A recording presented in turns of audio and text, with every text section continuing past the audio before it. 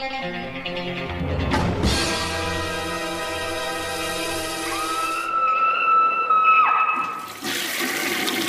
guys, what's up? It is week 206. Let you guys know the Severn contest is still going on. We'll draw on week 208 for the 4-year anniversary, so in a couple weeks. So if you want to enter for a chance to win Perdita Durango, Day of the Beast on 4K, A Scream in the Streets on Blu-ray, and Nosferatu in Venice, all you got to do is send an email to David Parker 1986 at live.com. So it's in the description box and all the information below. So yeah, they're great releases. I covered them a few weeks back. So if you're interested, check it out. So since Creepshow Season 2 is back on Shudder, it's about the only television show I keep up with. I guess I'm going to do a little bit of Creepshow recap. I think I've covered everything except the cartoon episode, which for some reason I can never find on Shudder. I didn't look too hard. But so the Creepshow Episode 1 Season 2. Yeah, it's 2 shorts on there. So far, so good. So the first one on here is definitely a nostalgia piece. It talks to all those monster kids that had Aurora model kits growing up and stuff like that. And although that was before my time, I still had the Aurora model kits growing up. So yeah, so what happens here is we have this young kid who's obsessed with monsters. He's bullied, he's picked on. His mom, it's very on the nose, but it doesn't necessarily mean it's not successful at what it's trying to do. It's very on the nose, but it does exactly what it's supposed to do, and it works. So basically what happens is he has a mom with cancer, is very sick, and an aunt he really likes who's married to a douchebag, and Kevin Dillon, very well cast. Kevin Dillon's very good at this. And this is a period piece too. I believe it's probably the 80s or 70s or somewhere around that time. So basically what happens is the mother dies. He has to live with the abusive uncle who's kind of a loser, doesn't have a job, that kind of deal, and his aunt. So his mom always told him these wonderful things about film, and if it's there, it'll live on within you. So you kind of start to see this kind of thing forming with the film and all that stuff. But it's a direct shout out to the original Creepshow with the wraparound story and ordering the voodoo doll out of the magazine. So I'll leave it at that to a certain extent, but it does end up incorporating some Universal monsters and all that kind of stuff, which is really cool and fun. And of course, like any good anthology show or movie, just desserts are served, and they're served well. Yeah, so this one I thought was really well done, and I enjoyed it. Now on to the next one, which I actually do remember the title of this one. I think it is a video fundraiser of the dead or something like that. I'll put the things below in the opening. And yeah, I've heard people saying they compared this one to Evil Dead for good reason. I even heard one of my friends, Mike Merriman, say that this would have been a better sequel than or better fit in the franchise than the remake of Evil Dead, or reboot, or whatever the hell you want to call it. And I wouldn't really disagree with that either. So basically what we have here is this PBS fundraiser going on. Also feels very period piece. I doubt PBS. I know that NPR and that kind of stuff does fundraisers and stuff like that, but I just don't really see people watching that much PBS kind of style television anymore. Maybe I'm wrong. But essentially, maybe they need the fundraising now more than ever. So basically what happens is we have this fundraising PBS style show. There's this kind of Reading Rainbow show on there, or just like a Lamb Chops kind of deal with this really rude lady who obviously is very sweet and nice when the cameras are on, but when they're off, she's horrible. There's also an Antique Roadshow style show on there, and then there's a Bob Ross style show as well. But Bob Ross' character has some things up his sleeves and kind of a dark past. So essentially what happens is this guy brings this book that was in his garage or his fruit cellar. You guys understand that shout out for years, and it's the Necronomicon. So before they appraise it, they have to open it with this key. And there's a lot of great gags and everything. It's Ted Raimi plays the guy who brings the book in, so it's winking directly at the camera. Of course, you know exactly where this is going. Evil Dead style demons on a PBS style fundraising program, basically broadcasting out to the entire world.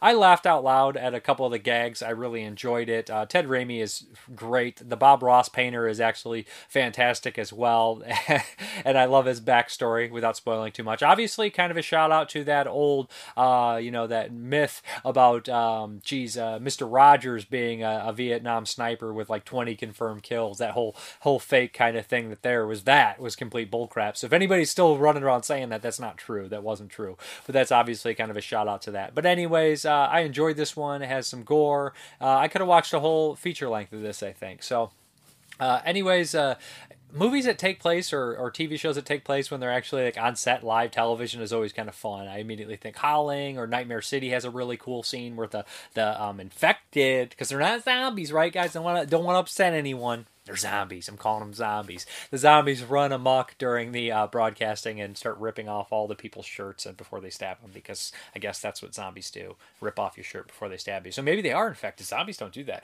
Italian zombies do, though. So anyways, really recommend The Creep Show. Enjoyed it quite a bit. And if you ever wanted to see the Gill Man face off against the Mummy, or the Creature from the Black Lagoon, Gill Man, copyright. So check it out. It's good stuff. And I'll probably there should be a little, maybe a series kind of show thing here that I found, and then I enjoyed that. So and I don't even watch trailers, so I'm spoiling a trailer. I don't even watch them, but I did check out here in the very beginning that had Keith David narrating it, and I was like, he's going to be in an episode. So love the Creep Show stuff. Keep it coming. Okay, this one we have up is from Arrow Video, and is The Invisible Man Appears, also including The Invisible Man vs. the Human Fly, which is an absolute ridiculous title, but I love it. So these are Japanese Invisible Man films. The first one, Invisible Man Appears, made in 1949. So it's been a long time since I've watched the original Invisible Man, and so I don't know if I've ever saw any of the sequels. But anyways, so it's a long series, about 5 or 6 films from Universal, and then some other Invisible Man movies popped up, Invisible Maniac, these ones, of course, Hollow Man and Invisible Man from last year.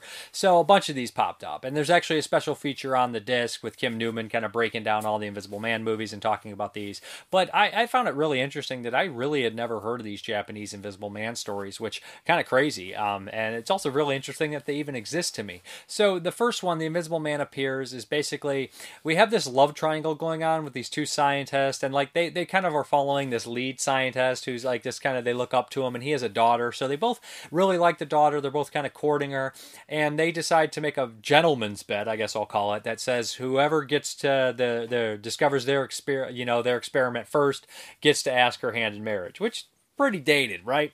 But it is what it is. It's 1949. So before any of that can happen, the good doctor leaves a note and he's disappeared. But we know that he's actually been kidnapped. So, and he's been working on Invisible Man serum as well as one of the young kind of scientists. And basically what happens is the serum's been stolen, or basically he's been stolen and held captive, and there's some bad guys that want some riches. And it gets really complicated and a little convoluted here and there, and you don't really know who exactly the Invisible Man is, and then there's some competition and everything.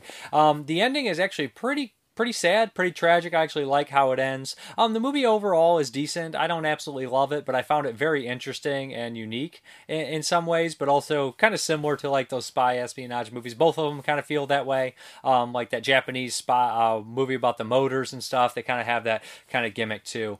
But there's a lot of players in this, and everybody's backstabbing everybody, and there's some silly things going on. But I would check it out, and they do have some cool effects too. But I guess we're going to talk a little bit about The Invisible Man versus the Human Fly, which the title, I was like, this one was made in 1957. And I was just kind of laughing at the title. I was like, I can't wait. And right when you think 1957, although I believe the original Fly, was it 58? I can't remember 100%. Maybe it was before that with Vincent Price. But right when I heard 50s Invisible Man versus the Human Fly, I immediately thought like a Baxter Fly from Turtles or the original Fly. So I was like, ooh, we're going to see like an actual old school like Universal Monsters Brawl movie. But it's a lot different than that. So it's not a direct sequel to the original movie. The way the Invisible Man is created is completely different. It's not the same. And the Human Fly is not really a human fly. He doesn't look like a human fly. He's just really tiny and carries out acts of terrorism. So basically a bunch of murders are happening, and there's no witnesses. They're in planes, they're in parks, and right in front of everybody, and nobody knows how it's happening. And they start to think some sort of supernatural element, and they start to look into this invisibility kind of weapon that turns certain things invisible, but they have not perfected it to do it to people yet. But not yet, right? So basically, and then they stumble across all these people. They realize that there was a common thread, and they start to kind of look into it. And we realize that it's actually a human fly who's been shrinking himself down, and the serum he's using is making him crazy. Kind of very similar, because anybody that turns invisible goes mad, like the first film. I probably should have mentioned that. Or in the H.G. Wells story, I think you go mad from it too. So basically, we do have kind of a showdown and some terrorist acts. This one I feel, man, which one do I feel like, if you take them both, elements from both, they would fit more with the Invisible Man if you take elements from both of them. But I do think I preferred the first one, maybe, possibly. This one is a little goofier and sillier and has more, trying to get a necklace and goons and more TV kind of style to me, like bad guys and characters. But they're both interesting. They're both kind of cool, and I think they were supposedly lost, so the elements aren't great on them, but they look pretty good.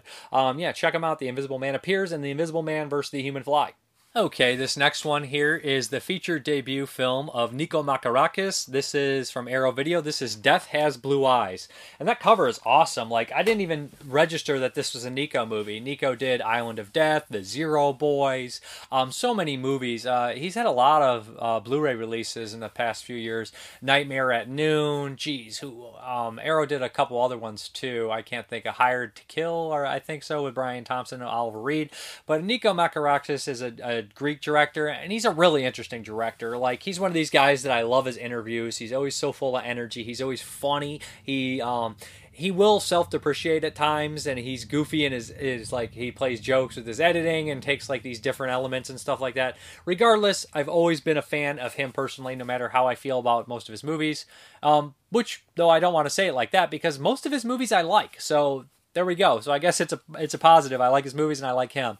In particular, Island of Death, because I am a sick person and I like the crazy video nasty stuff. But so we have here Death Has Blue Eyes, and this is his debut. So I don't even know to go about this movie. It's obviously post-dubbed, they probably didn't record sound there, and then they dubbed it over in Greek and English. This version is in English. And this is a bizarre exploitation film.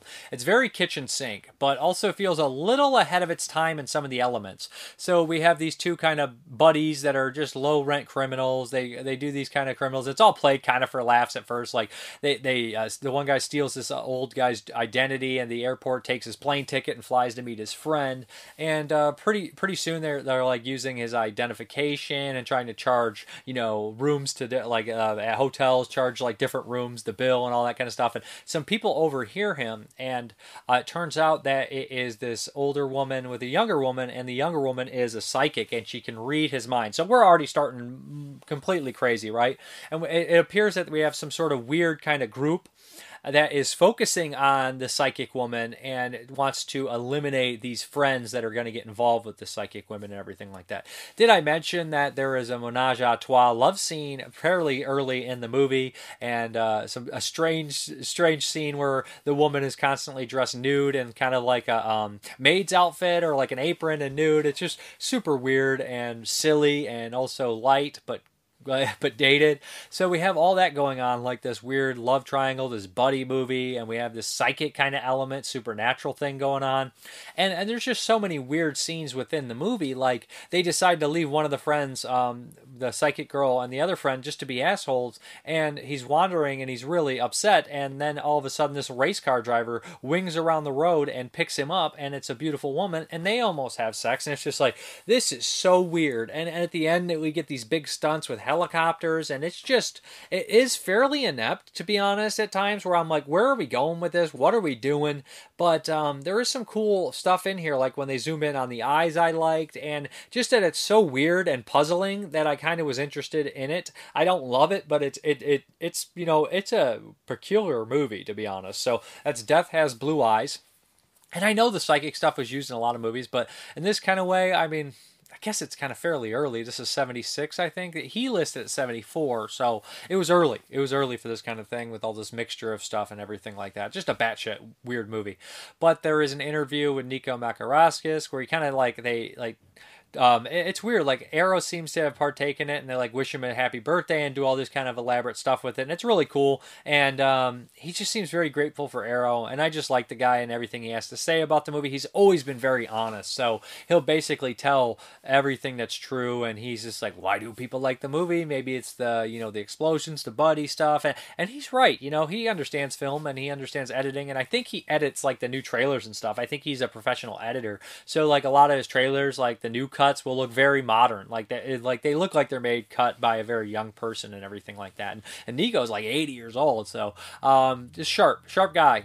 So yeah. Anyways, there's also an interview with the lead actress in here. So yeah, it's a nice release from Arrow of a weird movie, and they do say Giallo kind of inspirations on the back, I believe. Where is it at? And I was just like, huh. When I saw the term Giallo and I was watching it, I was like, really? Maybe I'm just misremembering everything here. But I honestly, with the title and just kind of first glance, I was like, is this a Giallo? Death Has Blue Eyes? And then you see Nico, I'm like, that's strange. But anyways, Death Has Blue Eyes, we're checking out, especially if you're a Nico fan, to see where he started. He always started big, man. He was ambitious. It's not like he was just going in and, I'll just make a little small movie.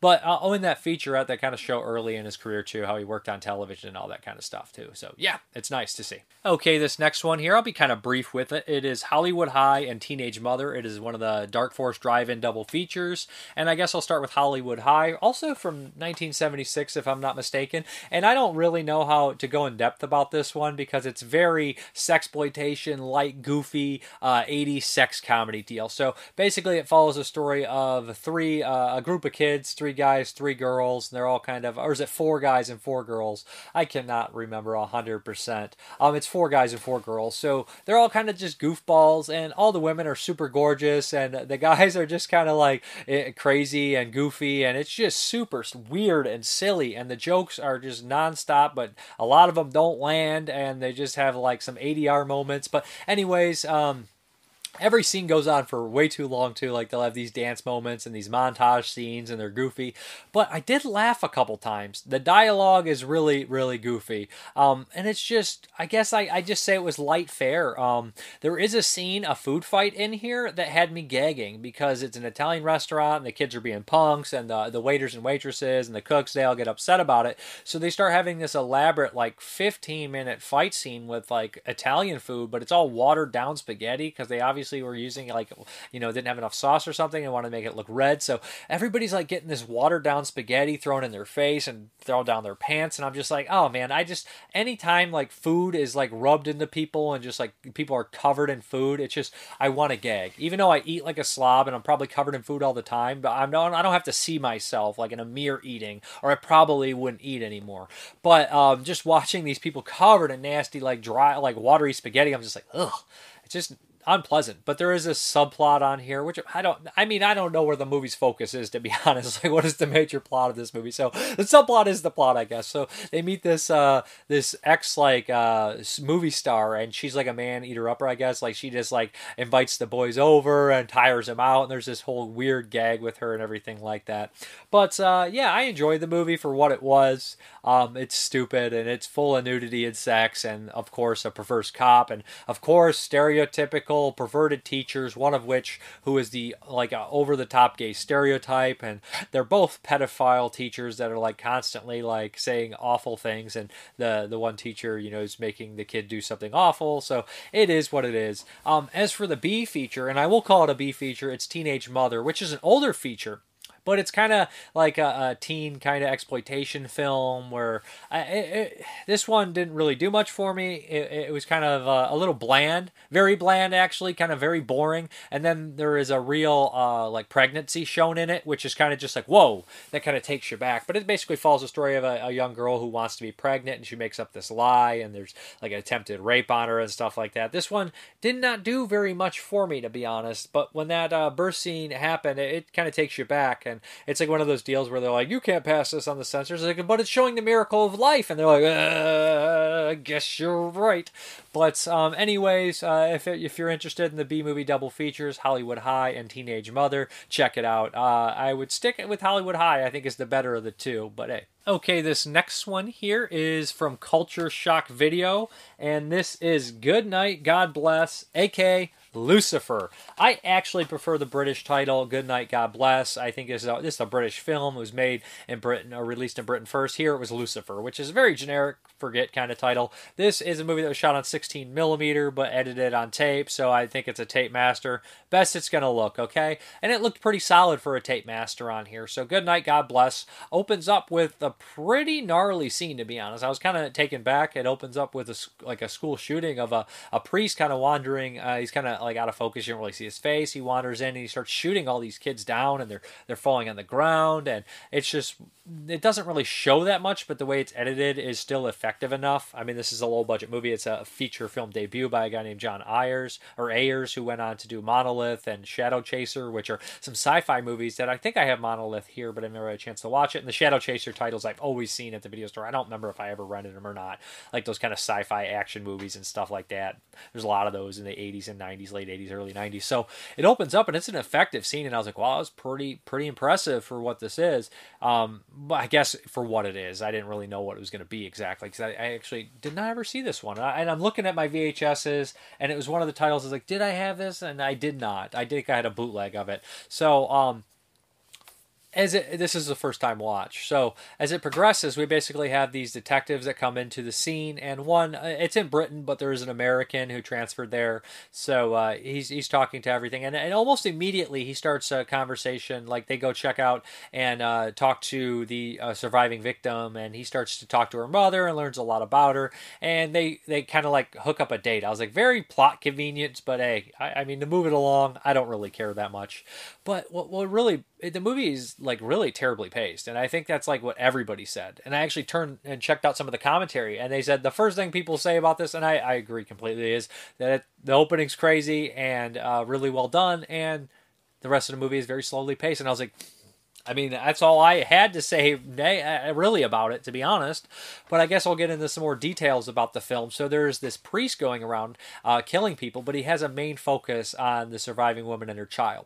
So the cop obviously has an interest, and they start dating on the American cop, and he's always like trying to save her from the killer. The killer is also going around and killing other people. All the kills are off screen. Almost all the kills are off screen. All the violence is off screen. So, like this movie being advertised possibly as a slasher, I feel like people would call it a slasher, but it's more of a police procedural. And I know that giallos can be a police procedural and be more of a slasher. They kind of, but they have their own, tropes and stuff and techniques that make them a giallo.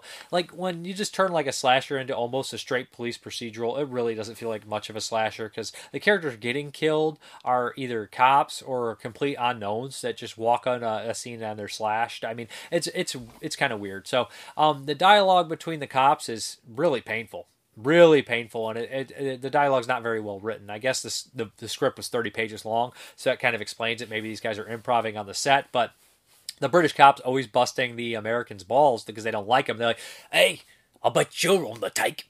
And it's just like, who is writing this? Like, I know that they probably saw Mrparka, and it's just like, you, shut up.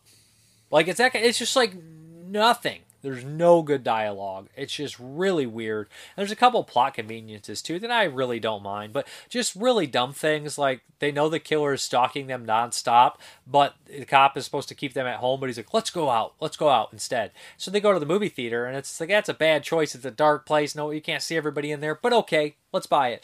Do you sit in the back corner so nobody can sneak up behind you? No, you sit right in the middle front row. So anybody can get behind you, anybody can get in front of you. It's just like, this guy's not a very good cop. I mean, there's probably a reason he left America and went somewhere else to be a cop. But at the same time, you're just like, whatever.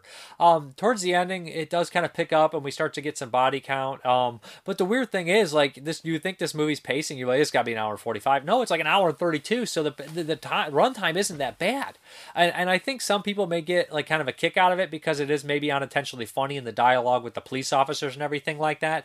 But I do appreciate the ending was creepy, even though I'm like, what? Maybe I missed something? I don't know. And the ending's creepy, and it's plastered all over the front VHS cover. Of course it is, because that's the only scene in there like it. But the idea itself that a killer priest, demonic killer priest killing children is scary, it is. So yeah.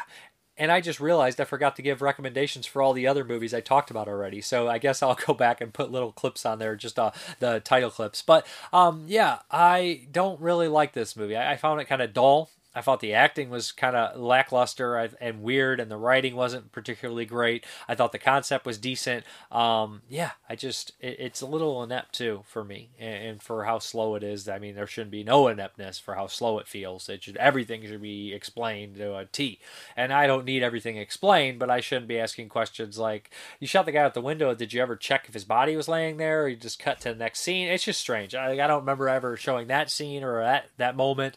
And the cops are all cartoons and weird. And the chief, to me, looks kind of like Stephen Thrower a little bit, but maybe mixed with like skinny Orson Welles. But he's just, he like yells at the cop. He's like, "Don't lose your temper." And it's just like, aren't you losing your temper? Aren't you losing? I mean, but that's a cop trope, right? The chief's always mad. He's always mad. There is, like I said, a commentary on here by actual fans of the movie, which is nice because you don't want to get a commentary of people that don't like the movie. What the hell's the point of that? And they seem to know a lot about it, so that's cool. And it does have a cool slipcover, so if it's up your alley, it is a movie that I had to get anyways because I had the bootleg. So it's just like, yeah, you got to get it, or it's got to get off your checklist. It was always one that people would be like, not on DVD, horror movies, and it's from '87. So yeah, good night, God bless. And you could easily make a lot of dumb jokes, like at least the movie was polite enough to wish me a good night's sleep, good night, God bless, because it put me to sleep. Yeah, all that kind of stupid shit. But I know there's got to be fans of this movie, and it is, I guess, an interesting point for a kind of an independent director's first movie. But it didn't do much for me, so yeah. Oh, if I got to pick one to go with it, I'm going to pick another kind of low budget, stuck on VHS movie called Judgment Day. I think probably around the same time, maybe late 80s, early 90s, Judgment Day. I thought that one was kind of interesting, had some cool things to it, so yeah. Okay, this next one is from 2016, and this is actually Under the Shadow. This director did Wounds, which came out a couple years ago, which I couldn't stand Wounds. I thought Wounds was awful. But Under the Shadow interested me a lot more. It sounded like it'd be more up my alley, and it definitely was. It was a very good movie. So it takes place in Iran during an Iraq-Iran conflict where the countries are bombing each other. We have this woman who's married, has a kid, and she basically wants to go back and get her doctorate.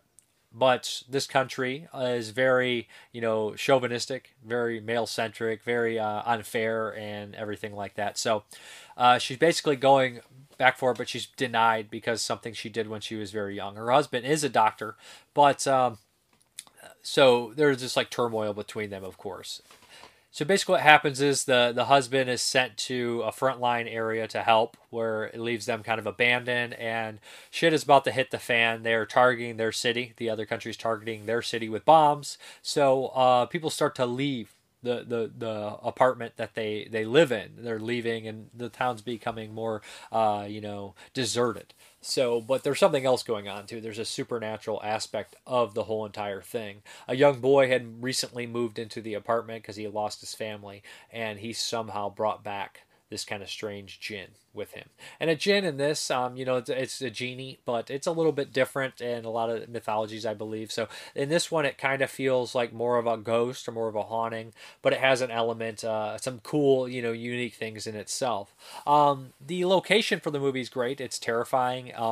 I was catching myself being very angry for the lead female in here, how she's treated, and the kind of society and stuff like that. So yeah, and with the buildings being blown to pieces, there's lots of good set designs and stuff, and the movie I think did catch me to jump a couple times. But it's basically a woman by herself in this building trying to protect her daughter while her daughter is possibly starting to get very sick and hallucinate this ghost. But we all know better, right? It is a horror movie. Anyways, I thought it was a very interesting movie, a very interesting look at another country's lifestyle at a certain time and everything like that.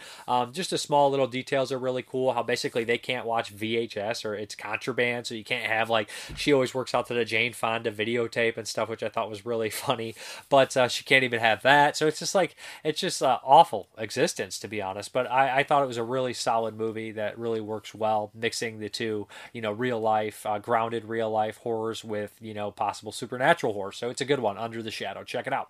Okay, this is obviously my favorite movie of the week, and this is a Patreon pick, and it's by Jim Simon, and he picked The Pit. Jamie wouldn't kill anyone unless Teddy told him to.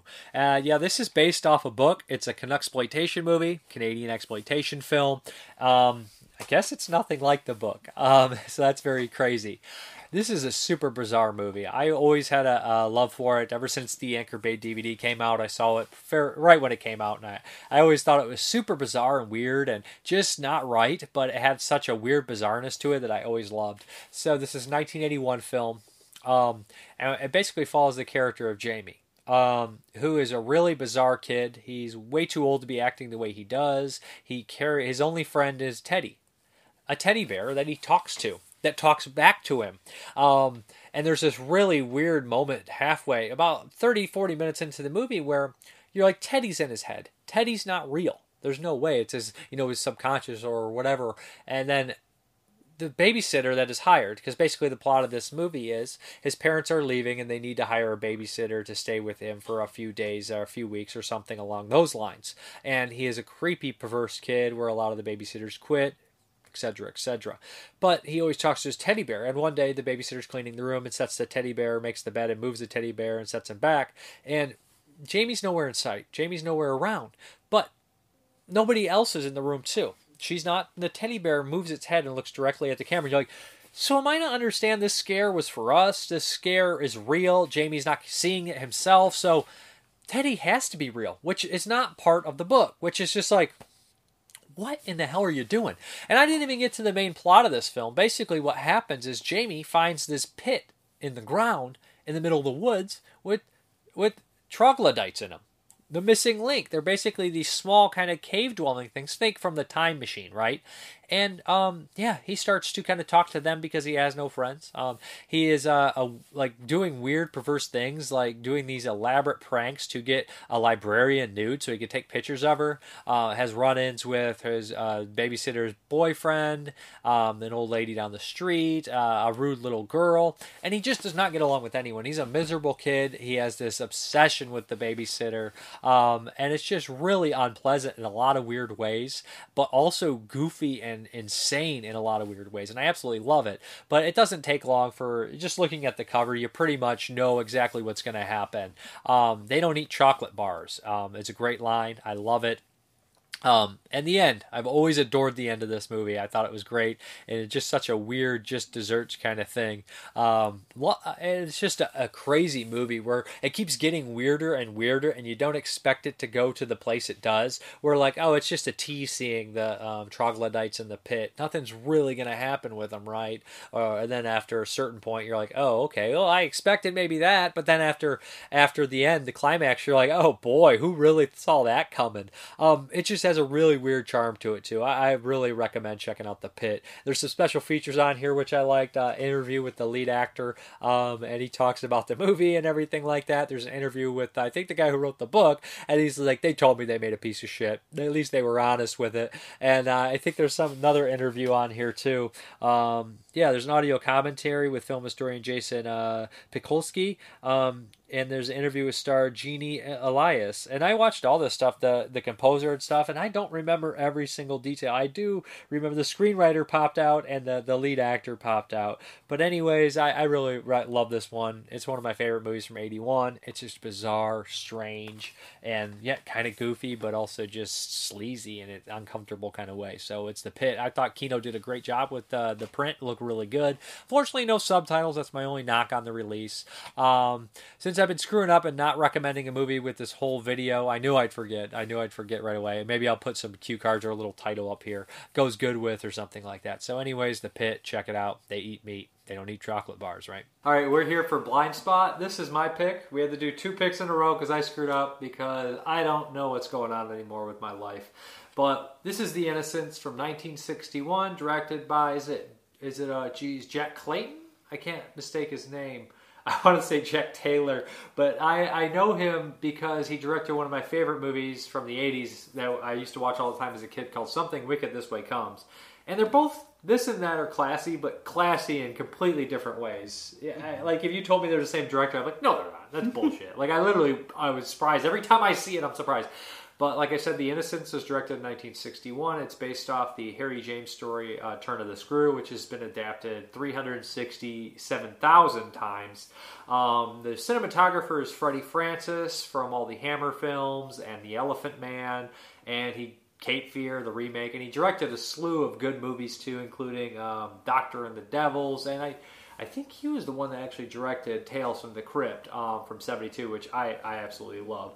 So, okay, I've always wanted to see this movie. I've always heard great things about it, and I felt like I knew the end. I felt like it was spoiled, but apparently there's a lot of different adaptations of this, and they are all a bit different. So it's definitely kind of like a psychological film, a ghost story, a gothic story. Yeah. The plot is we have this, I don't even know how she's contacted, but she seems to be kind of a lady who's out on her luck, and she's offered a job to watch these two children, to be a governess of this basically this beautiful mansion on this location, like this big acres. They have everything you could ever want, and she's supposed to watch this young child kind of teach her, be motherly to her, because their parents had passed away, and the uncle wants absolutely nothing to do with them. He wants to go into town and get down and live his life. He's like a playboy. He's a playboy, yeah. 1890. Yeah. So basically what happens is the young boy is off to school. He is basically expelled from school and sent home. So she has to take care of these two children who she starts to believe are manipulative, and she starts to uncover some dark truths about what happened to previous governors and housekeepers and all that kind of stuff. And you start to question what is really happening. Is there a haunting? Is there something insane? Is somebody lying? And that's pretty much it. Right. She has this big, like, worry that like the children would become like corrupt or like somehow tainted, and you find out that there was kind of like I don't know if you would say murder suicide, or just there are two deaths of a couple in the mansion, and it's kind of like everybody kept that information hidden from the children to help prevent them from... But they know. These children know a lot more than they know. And the governess, starts to believe that, like the spirit of these two lovers have, like, somehow possessed the children. And... Which is an idea they use in a lot of films now. Like, the reincarnation of someone being within someone. Mm-hmm. Well, they have the Japanese ghost story, which is a bit different. And then, Skeleton Key, and even... spoiler... I probably shouldn't name any more of the newer movies that do it, huh? I mean, I think it is showing up a lot of newer movies. I don't want to spoil any, but there's a handful of newer films, arty horror films, that kind of have that reincarnation. But it's always kind of been done where you want the body, Right. But, in this one, it's different because it's like the few remaining, like, housekeepers that are there in the manor are, like...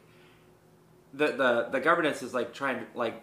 wanting the children to, like, confess, like, this is the case, that they're being possessed, and the main housemaid lady is like, I think you're kind of wrong. She's like she's starting to slip, and she has these faces, like you're pointing out, like, do you see her face right there, where she's just like, when you're like, she's not right, like, she's not right. Right, the main character, she is a fantastic actress, but she expresses so much in her faces, like, at the tail end of each scene's, like, especially when she goes from, like, horrified to, like, reluctant smiling or laughing, like, just as the scene fades. It's very subtle and very quick, and if you're, like, not paying attention, like, you see it, like, this woman is, like, quickly losing her grip on reality, and the ending is so open-ended that you don't really know. I love the backhanded compliment the little boy gives her right when they meet. He's like, you're far too pretty to be a governess. And she gets mad at first, but then she covers it, like, oh, she's like, well, she says something kind of like half rude response, and then she laughs it off and plays it. Mm-hmm. Like, yeah, she's not right. There's also the best part of the movie, besides the cinematography. Oh yeah, it's probably the best. I mean, like, I know that Freddie Francis is a world-renowned. He's like such a good cinematographer. But, like, you start directing movies now. Mm-hmm. But the black and white cinematography. There's lots of, like, one takes, like one shots that are just perfect, following around the house, and it's like, oh, this is just spectacular. And the way Criterion fixed it up probably helps with it too. But I don't know. It's also a super awesome, beautiful location. It's vast. It's creepy. It's really lovely, but also not homely. It's very hollow. Well, it's too big to be homely. Well, that's the thing. They're in the opening parts of the movie, like everything's out in the open. It's a country manor. We have like the sweeping landscape. Everything's well lit. It's daytime, and as the movie goes on, like they're inside more, and it's darker, and like the camera's more zoomed in on the characters, so you don't see like it's like almost like the world is like collapsing in on them. Claustrophobia and claustrophobia, paranoia. The governess, she confronts the children, you know, each one-on-one to have them kind of like confess, you know, like are you possessed by, you know, whichever one you're possessed by, you know, and there's this like theme of like water with each of the confrontations. Like when she confronts the little girl, it's like downpouring outside in the garden, and then when she confesses the little boy, they're in a greenhouse, and there's just like steam all up on the windows, and they're just like perspiring nonstop. Well, that also, it's one of those movies where you're like, did she learn about that person before she saw what she saw, or she thought she saw? Like, did she see something that gave her the idea that that's what happened, so therefore then she imagined it, or is it actually a haunting? It's very, very much open-ended in that way. And, like, I thought that this one kind of veered from the original story. And I never read the original story. Sorry. I should have. I mean, I probably will eventually. But I just went and skimmed the outline, and I was like, no, unless I was skimming the film outline. But I'm pretty sure I skimmed the outline, and it was very close to the movie, the first movie. And I always thought that there was different twists, like the kids were dead the whole time. I thought that literally was the twist. I thought they were both dead. Yeah, I thought that maybe the boy killed the girl, or the girl also seemed to have some sort of like psychic powers or like affinity to nature. I still think the boy might have killed the guy on the stairs or the woman. Right, I think he might have killed the guy on the stairs by accident, but the boy is clearly a psychopath. That boy ain't right. Right, he comes close to stringing the governess while playing. He attacks his sister a lot. He was expelled from school for being. But also, you could play that off as just a bored, neglected kid. Yeah. It's hard to say. You know, the movie is really open-ending, and it does end on kind of a shock to where, like, I'm not quite sure what happened, if that makes sense. Yeah, it was obviously not good, though. Right, yeah. No matter what, it wasn't good, but I just don't know what happened to who, if that makes sense. I don't want to give away the ending, because I really think you should watch it. I'm sure most people have seen it. It's just like, this is a blind spot for a reason. It's picking movies that we should have seen a long time ago. So this has been probably one of the most rewarding things we did so far. Yeah. All the movies that we watched at least were worth watching, except when you picked Forbidden. Which one is it? Forbidden World? Not the one with Leslie Nielsen. Forbidden Planet. The Corman one. I've seen that before, so I had to rewatch it. I was like, this does not belong on Blind Spot. Wait, Forbidden Planet? No, Forbidden World. Yeah, Forbidden World, yeah. Yeah, because Anne Francis is in Forbidden Planet. That's a masterpiece. That's a good one. Leslie Nielsen was in that one, right? Yeah. Yeah, because he was the main love interest. Yeah. He's the main character. So here we go. It's not in Terror on Tape. It is probably going to be in John Stanley's Creature Features. It is, I marked it. So we have The Innocents. 5 out of 5. 1961 superior cinematic version of Henry James' The Turn of the Screw. Produced, directed, and unbearable tension by Jack Clayton. Scripted by Truman Capote and William Archibald, with insight in capturing the decay, depravity, and haunted possession which reek in the novel. Deborah Kerr is a prim governess dispatched to a country mansion to tend the children of ice-cold Baron Michael Redgrave. Beneath the serene exterior, and undercurrents of menace are the children possessed by a former governess and the valet who were sadistic lovers before their deaths, or is it all in Kerr's imagination? Much of the horror is only suggested. One of the best ghost movies ever made. Martin Stevens, Pamela Franklin. 5 out of 5. I mean, it is probably the best shot movie we've seen. I would probably give it a 5 out of 5, honestly. Yeah. I really liked it. I have to do it again.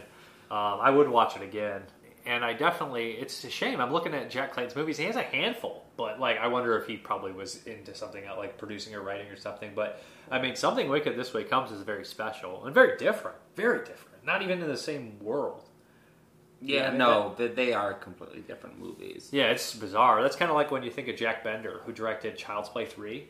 And you're like, oh, what? I mean, they're not. You guys understand what I'm saying here. And then he also directed A Midnight Hour. It's like, yes, you can see it, but you can't. Yeah, They don't feel anything alike. They feel like two different worlds. But anyways, I really like this one. I'll give it 8.5 out of 10. First time view. Really? It's objectively, it's 5 out of 5. But I'm just first time. I have so much trouble giving a movie a perfect rating 5 out of 5. I think like I gave Cool Hand Luke perfect and Bring Me the Head of Alfredo Garcia perfect and Bring Me the Head and basically nothing else. Yeah, I could easily give this one a 5-star. Yeah, I think it's shot beautifully. I think that it's open-ended, but not like we didn't think the script thoroughly out. Like it's not like has loose ends because they didn't think of how to tie in loose ends. I think it's open-ended for a reason and not so much to like our kind of lazy. We sloppy. It's not perfect. a sloppy movie. It is a tight, well-written movie. Fantastically acted, looks beautiful. The score is amazing. Rhoda, stop it. I think it's perfect, and that's why I don't want to talk too much about the ending because if by chance you haven't seen it, it's definitely worth watching. It is in black and white, so don't even bring that up. If people don't like watching black and white movies, burn out your eyes. Right. I prefer black and white movies. I mean, especially when the cinematography is by Freddie Francis and it looks that good. But you know what movie I think might be interesting for you to watch is The Others. Have you seen The Others? I think The Others is pretty much a remake of this movie in a lot of ways. Didn't they remake The Others? I think they were maybe they did, but I don't know. I feel like the remake shares, The Others in general shares a lot of similarities to The Innocents or Turn the Screw. What's the one where they're wearing like little stupid masks and they're at a house outside and they're like, they're gonna get you?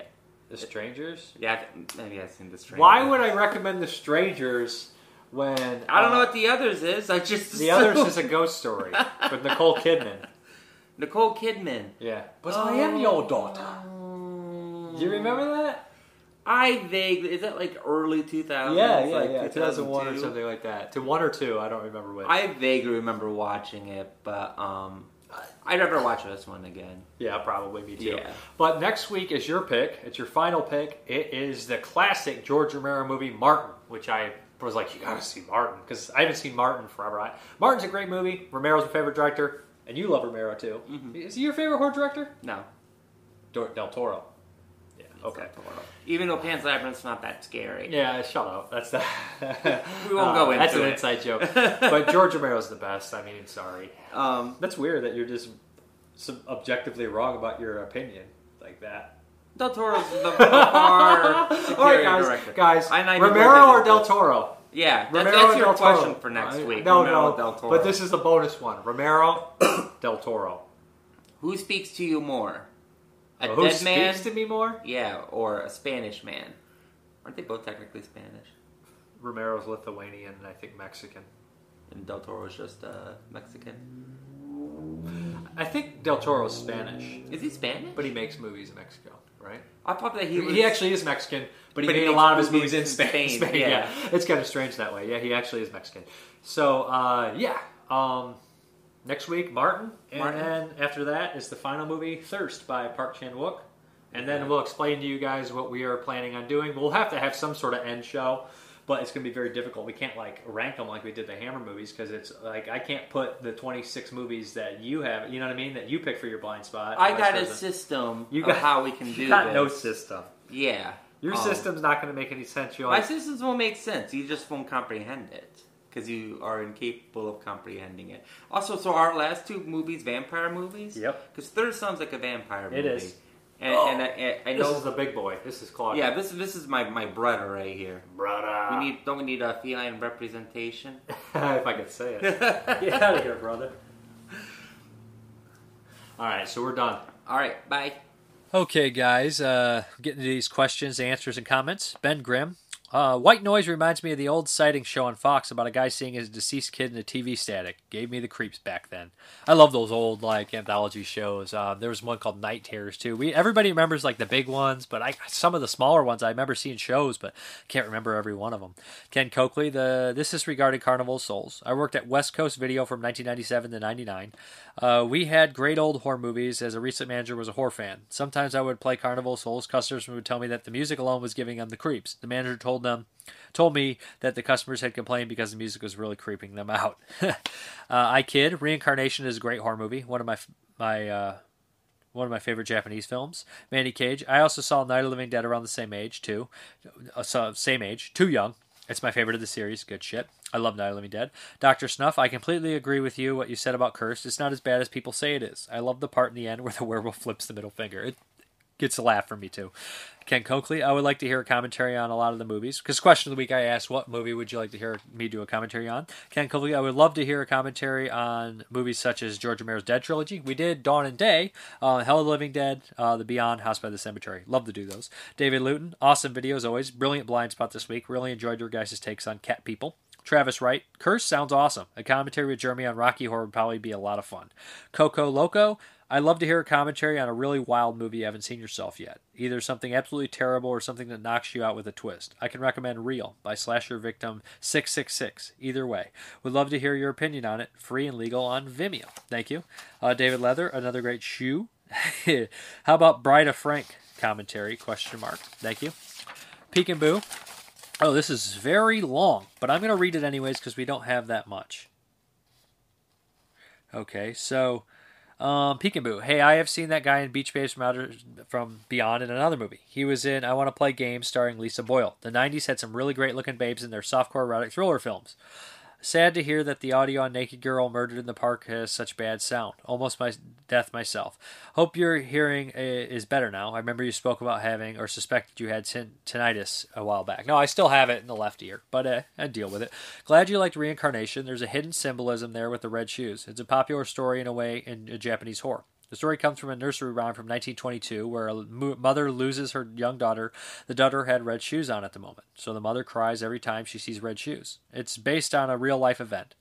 Aizuwasupigi Kimi, a young orphan girl from Fushimi, who was given up for adoption due to hardships. Then they have added ogre, a troll-like kind of being, into stories, and since the most popular color for an ogre is red, you have a story about ogres kidnapping or haunting young children. There's a South Korean horror film from 2005 called Red Shoes that, although I haven't seen, it deals more on the Red Shoes story that I tried to explain. Yeah, I have that movie. I've not had a chance to watch it. There is a 2-part TV movie who becomes so popular that he made it to full-length movie and sequels, and even did the U.S. Oh, sorry, that's missed the wrong line. I need to rewatch Reincarnation since it's been years, and you should try to watch The Grudge. It originally was a 2-part TV movie who became so popular that it was made into a full-length movie and sequels, and even did the U.S. remakes. Question of the week. Young Guns would be interesting. Great update as always. Be safe. By the way, if you're going by the original story by H.P. Lovecraft, Cthulhu had been sleeping for eons. Don't know how long that is, and you suddenly awakened by some men on a boat. Anyone would be a bit grumpy. Poor Octoman never had a chance. Gojira is original building hugger. A loose reference to tree huggers. 3 huggers, but he said tree. Or 3, I think it's supposed to be tree. Don't blame him for the poor construction since he only wanted to hug the buildings. Gojira may be offended, and that is not a good idea. Love the Cannibal Holocaust segment, your answer section. I, for one, burst out laughing. Sorry for the long text. That's all right. Nick Mua, I think I enjoy any film you chose to do a commentary for, Dave. For all your film knowledge alone, if I had to pick something, I'd going with Escape from L.A. John Carpenter at his worst, I know, but I bet it's still better than other so-called directors at their best. I don't know if you love or hate this film, but hearing your thoughts either way, you'd be interesting. Also, the 2014 Belgium slasher Cub. It homages a few U.S. slashers for sure. I'd love to hear you discuss that at length, what works and what doesn't. The Carpenter-esque score, the lighting. Questions. I read 1984 some time ago. Do you feel that we are increasingly living in a Big Brother-controlled society? I think that a lot of people worry about it while they pick up their cell phones and tell everybody where they're at anyways. So, hey, it's something I can't do anything about, right? I'm not going to worry about it. I can't. But, I mean, the internet. In fact, we're doing it to ourselves. I mean, we're constantly getting bombarded with ads and stuff like that. And that's the funny thing is everything, they're going to steal our identity. They're going to know what we're doing. And it's like they're just using it just to sell us crap. That's basically the bottom dollar. The bottom line is that they want your money. What are some of your favorite tyrannical government movies? Off the top of my head, we'll go Zero Population Growth, I think is interesting enough. And, that's the one that comes to my mind that I watched recently. And THX. Let's go THX is really good. Have you seen the zombie movie, The Girl with All the Gifts? If so, your thoughts on it? I actually covered that one. I enjoy it. I think it's a pretty good movie. Love Paddy Constantine. good take, different take on the zombie genre. A Coop 37, forget all about Cursed, may have to revisit it. Isamicio, you should do a commentary for The Invisible Man 2020. Kidding, of course, but that would be funny listen. Just straight up verbal annihilation for 2 hours. I don't hate the movie that bad. I think it's a good movie. I just don't like it. White Noise I really wasn't a fan of. Agree Dead Silence is a good Wan film that got steamrolled by Saw and all those other films. Cat People is an odd one. I have seen Reincarnation, but I don't remember it much. Probably due for a revisit. I'm curious about The Reckoning. Strange it had such a quiet release. Guess it probably isn't that good. Nice update as always. Thank you. Travis Lipscomb. Moonstruck is Sharon Nick Cage. Might sound bad, but I swear it's a great movie. It has a Criterion. I knew that mistake right when I made it, when I said it. Oh, I kind of editing. I was like, duh. 81 Oak Ridge. Saw 3 is the goriest, mainly because the director was trying to top Hostel, which was never accomplished. I'm more of a fan of the first 2 Hostel movies than any of the Saw sequels. Darren Lynn Bousman directed the Mother's Day remake, which I thought was pretty solid. I thought it was well directed, but poorly written. It's I always felt that movie was like to tell you, like, human society is trash. Humans are horrible. Now watch every human act like an alien and not act anything human. So it's just like, yeah, humans can suck, but why don't you portray humans as humans and not aliens? Slipknot Boy 555. He marks the timestamp for when I got Clandestine. There it is. I'm not saying it anymore. Right the first time, and then he timestamps when I screw up representation. Salvador Funkenstein. Return of the Living Dead. Rave to the Grave. Kidding, but I don't know. Something fun and ridiculous. Nightmare City. Cannibal Apocalypse. Burial Ground. Dustin Mills or anyone you've been dying to do something with again. That would be awesome. Keith Voigt Jr., RoboCop, Jeremy R. Ironically, because originally Keith misspelled RoboCop, and he put like Rocopco or Rococo, and it was funny. Jeremy commented, ironically enough, I could talk for hours on the Rococo movement. Peter England, your favorite movie, of course, Day of the Dead, Return of the Living Dead, Cannibal Holocaust. Addison Heath, Chocolate Strawberry Vanilla. Mr. Tony the Dead agrees. Kelly Casson Cuntrim. How about Revenge movie? It would be nice to have a guest that did have any kind of real life experience based in a movie. At least I did, and I have some friends that have too. That would be interesting. Neil Lemoy, hashtag Ban Merriman. I will. If you make the movie Ban Merriman, I will do a commentary on it. Ron Munster, Young Guns Please. Skip Barber, a segment of what makes for a bad movie, citing elements for truly horrible movies. I think this is an old answer. But basically, yeah, I wouldn't want to do that because I hate focusing on negative. Like, if I don't like a movie, I try to get it over and done with. I do rant sometimes. That's why I try to avoid any negatives because you sound like an asshole. Skip Barber, he basically also mentions he wanted me to do maybe something about a segment on FX practical effects and not CG. This is an old answer. I would, but I would be worried about fighting the clips and the algorithm on YouTube. I can try to do something like that. Justin Patrick, Ghoulies go to university. Okay, Sam Edwards just answers Ghoulies do Dallas. Joachim Johannesson, Texas Chainsaw 2. Dave Luton, the Rocky Horror Picture Show for Jeremy to guest is obvious reasons, and Chud 2 for Dave to really get stuck into. I would just sing along the whole time. I'd be like, I'm a walking. Daniel Rice, are you talking about your channel or commentary with Jeremy or 22 Shots? Either one. I would love to hear about your thoughts on particular Asian fantasy films. I absolutely adore them. They are so weird and bonkers. He says the Monkey King films and the Legend of Nega Pearls. So I guess the question of the week, since we covered The Pit this week, I want to know your favorite Canuxploitation movie. What is it? Is it, I mean, The Pit's probably my favorite, but there's a lot of them. Does Cronenberg count as Canuxploitation in the beginning? I think early it does. Maybe My Bloody Valentine. Let's hear them. There's lots of William Fruit. He did a bunch of movies too, so there's a lot of them. So look it up. Also, if you want to stick around, basically we're going to hop into the update, but stick around for the Jay Wolfel interview. It's an hour and like 27 minutes. I interview Jay Wolfel. We kind of bullshit. He talks about the new release of Beyond Dream's Door coming out, and he talks about the film Beyond Dream's Door, some other things, Ghost Lake. Yeah, he's the director. He did a bunch of movies. He directed The Things from 1993, Beyond Dream's Door. He's still working in film. He's done a bunch of stuff. It's a pretty cool interview. Hopefully it turned out all right. We did it on Zoom, so the timing sometimes is messed up. Sound is not the best, but I think it's decent. I think it's listenable for sure. Let me know what you think, and that will be popping up at the very end of the video. But for now, let's hop into the update. Okay, this is going to be a fairly quick update. First up is 29 Needles, Too Extreme for the Mainstream on Earth Films. This movie sounded insane, and I'm actually, for a first time in a long time, a little apprehensive about watching it. But yeah, it's supposed to be really crazy. I'm not sure what I'm getting myself into. It came with a poster. Not going to open up the poster because it looks just like the... I guess I am opening it up, alright? It looks just like the case.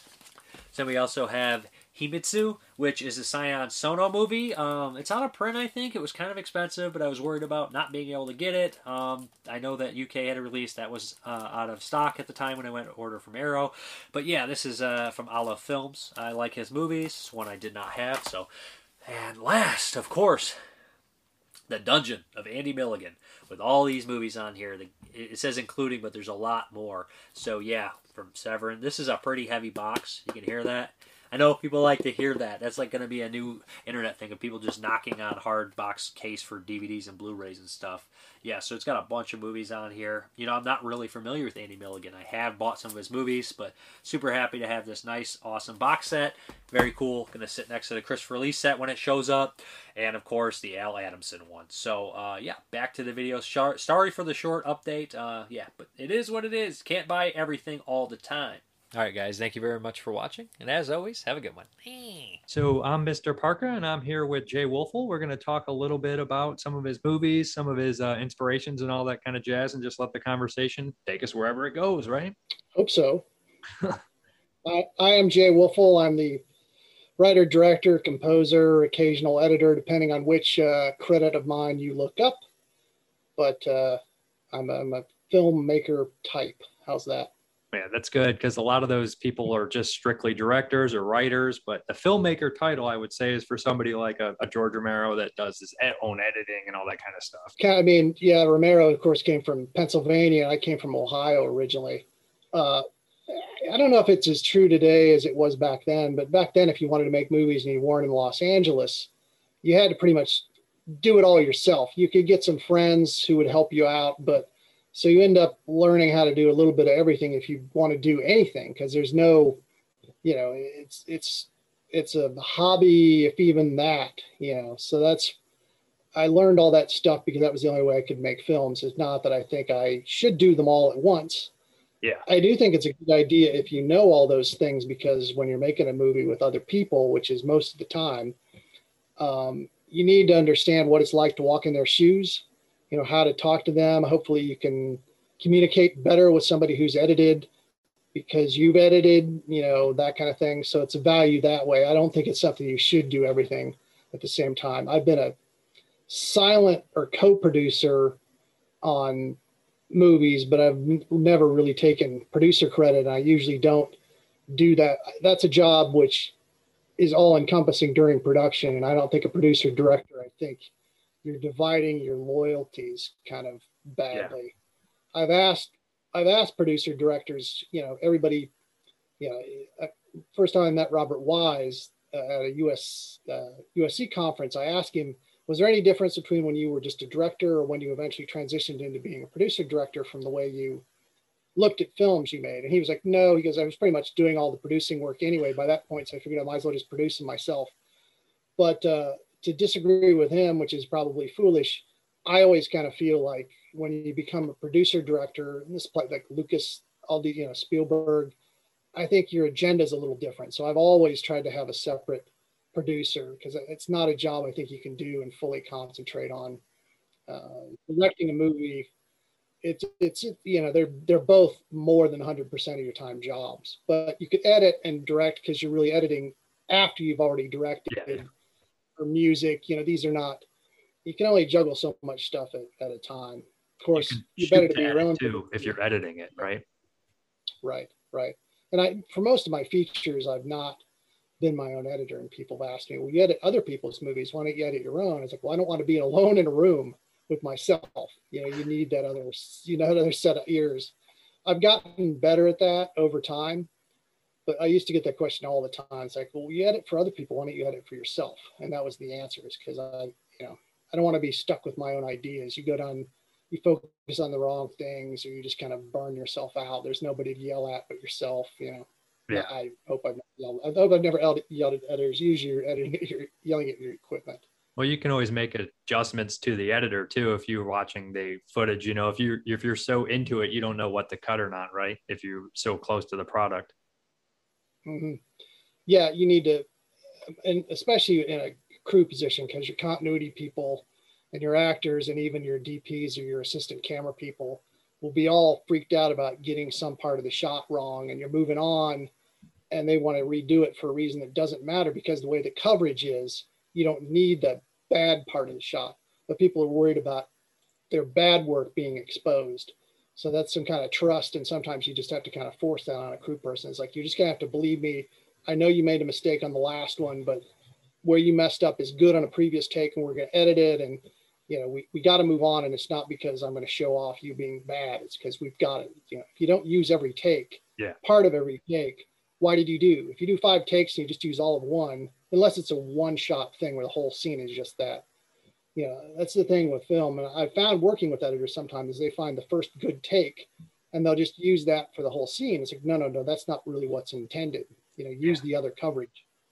Because it's bits and pieces, which are stitched together. So each bit is not going to stand alone. It's going to be edited in with other material. I was going to ask, because you started early in probably the late 70s, probably starting with like films on your own. I know you probably were working a lot with film and stuff back then. So I was wondering, were you one of the, they always have those kids that are making the movies and everything like that super young. And I know that you went to film school, and the original Beyond Dreams door came out in 83. So. Right. It was done as a short. Yeah. I started when I was,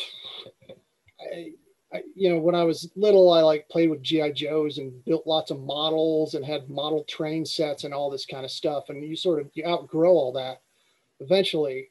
That I think is kind of a good precursor to doing film. So some of my early films, I basically took some of the sets and things I had constructed and turned them into stop motion animation movies. So the first films I started doing were stop motion animation. I did 2 James Bond sort of parody movies that I should put out on YouTube. They're both quite elaborate. They're each 45 minutes long, and they both took me a long, long time to do.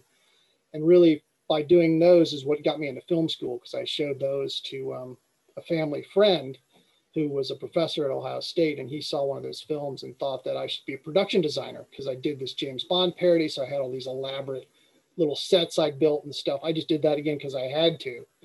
But he didn't really tell me that, because you have enough talent that you should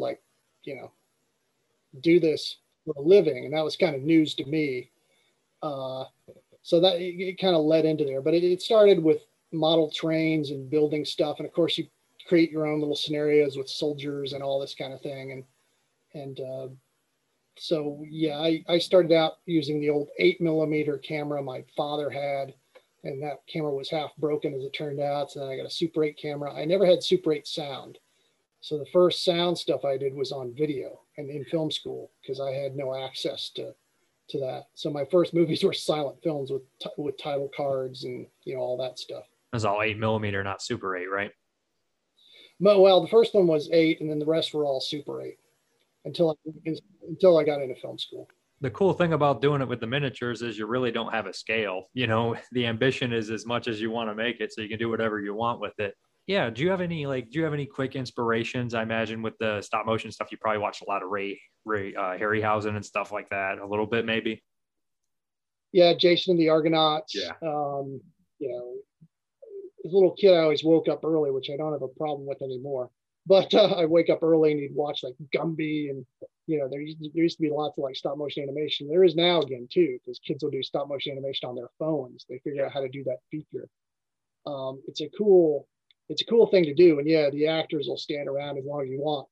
They'll also fall over and they won't do anything on their own. But yeah, you could start shooting a scene and come back the next day and keep going. But yeah, Jason and the Argonauts was probably the first Harryhausen film I saw. Valley of the Gwangi, which I think doesn't get as much credit as it should. I saw these in junior high. They used to show movies at lunchtime. So sometimes I'd go play football, and then when the weather was bad, you'd start watching movies for a quarter. You'd see one in a week. They'd show you in 20-minute chunks, 16 prints.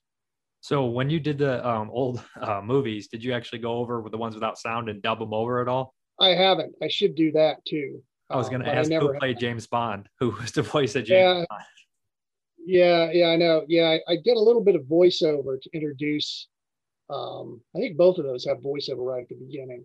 But no, if I would redo them, and I could take the faces and sort of animate the lips moving a little bit. There's an actor named Robert Donovan who did a James Bond parody for a friend of mine, Rolf Kanafsky. And when I saw his tape originally, I thought he was the perfect sort of mix of Roger Moore and Sean Connery, which at the time were the only 2 Bonds, except for Lazenby, who nobody wanted to talk about. Oh, yeah. So I would probably still use him because he's got this perfect kind of hybrid, he sounds like Bond, but not necessarily a specific one. But yeah, I thought it'd just be it'd be a big project. And I'd have to do all the music because it was all just John Barry and, just stuff I stole at the time. So that it'd be a big job. I should do it. They were elaborate, very elaborate things. One is James Bond versus the neo-Nazis, where he found like frozen Nazis in South America. And the other one deals with basically a sort of Princess Diana who gets kidnapped by this guy who's going to have a baby with her unless they pay the ransom.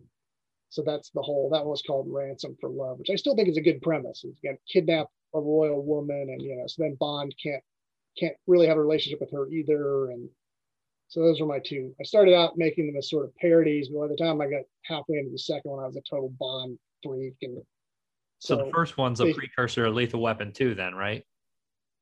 Yes, true. True, yes. Diplomatic immunity. Yeah, exactly. So do you prefer film? I imagine a lot of the older people that have been doing it, no offense, I mean like the people that have been doing it for a very long time that worked on film are always like, I miss the film. Yes and no.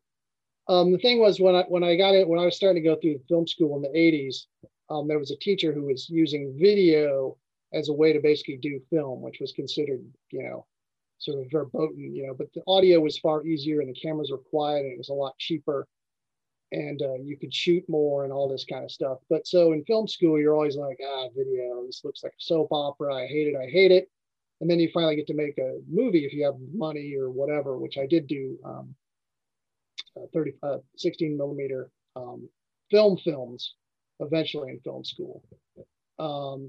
And then, I come to Los Angeles, and as the years go by, everybody gets all excited about HD and all this stuff. And I was like, oh man, now we're back to video, which I was stuck with when I first started film school. They're like, oh, video, it's the next thing. Let's do video.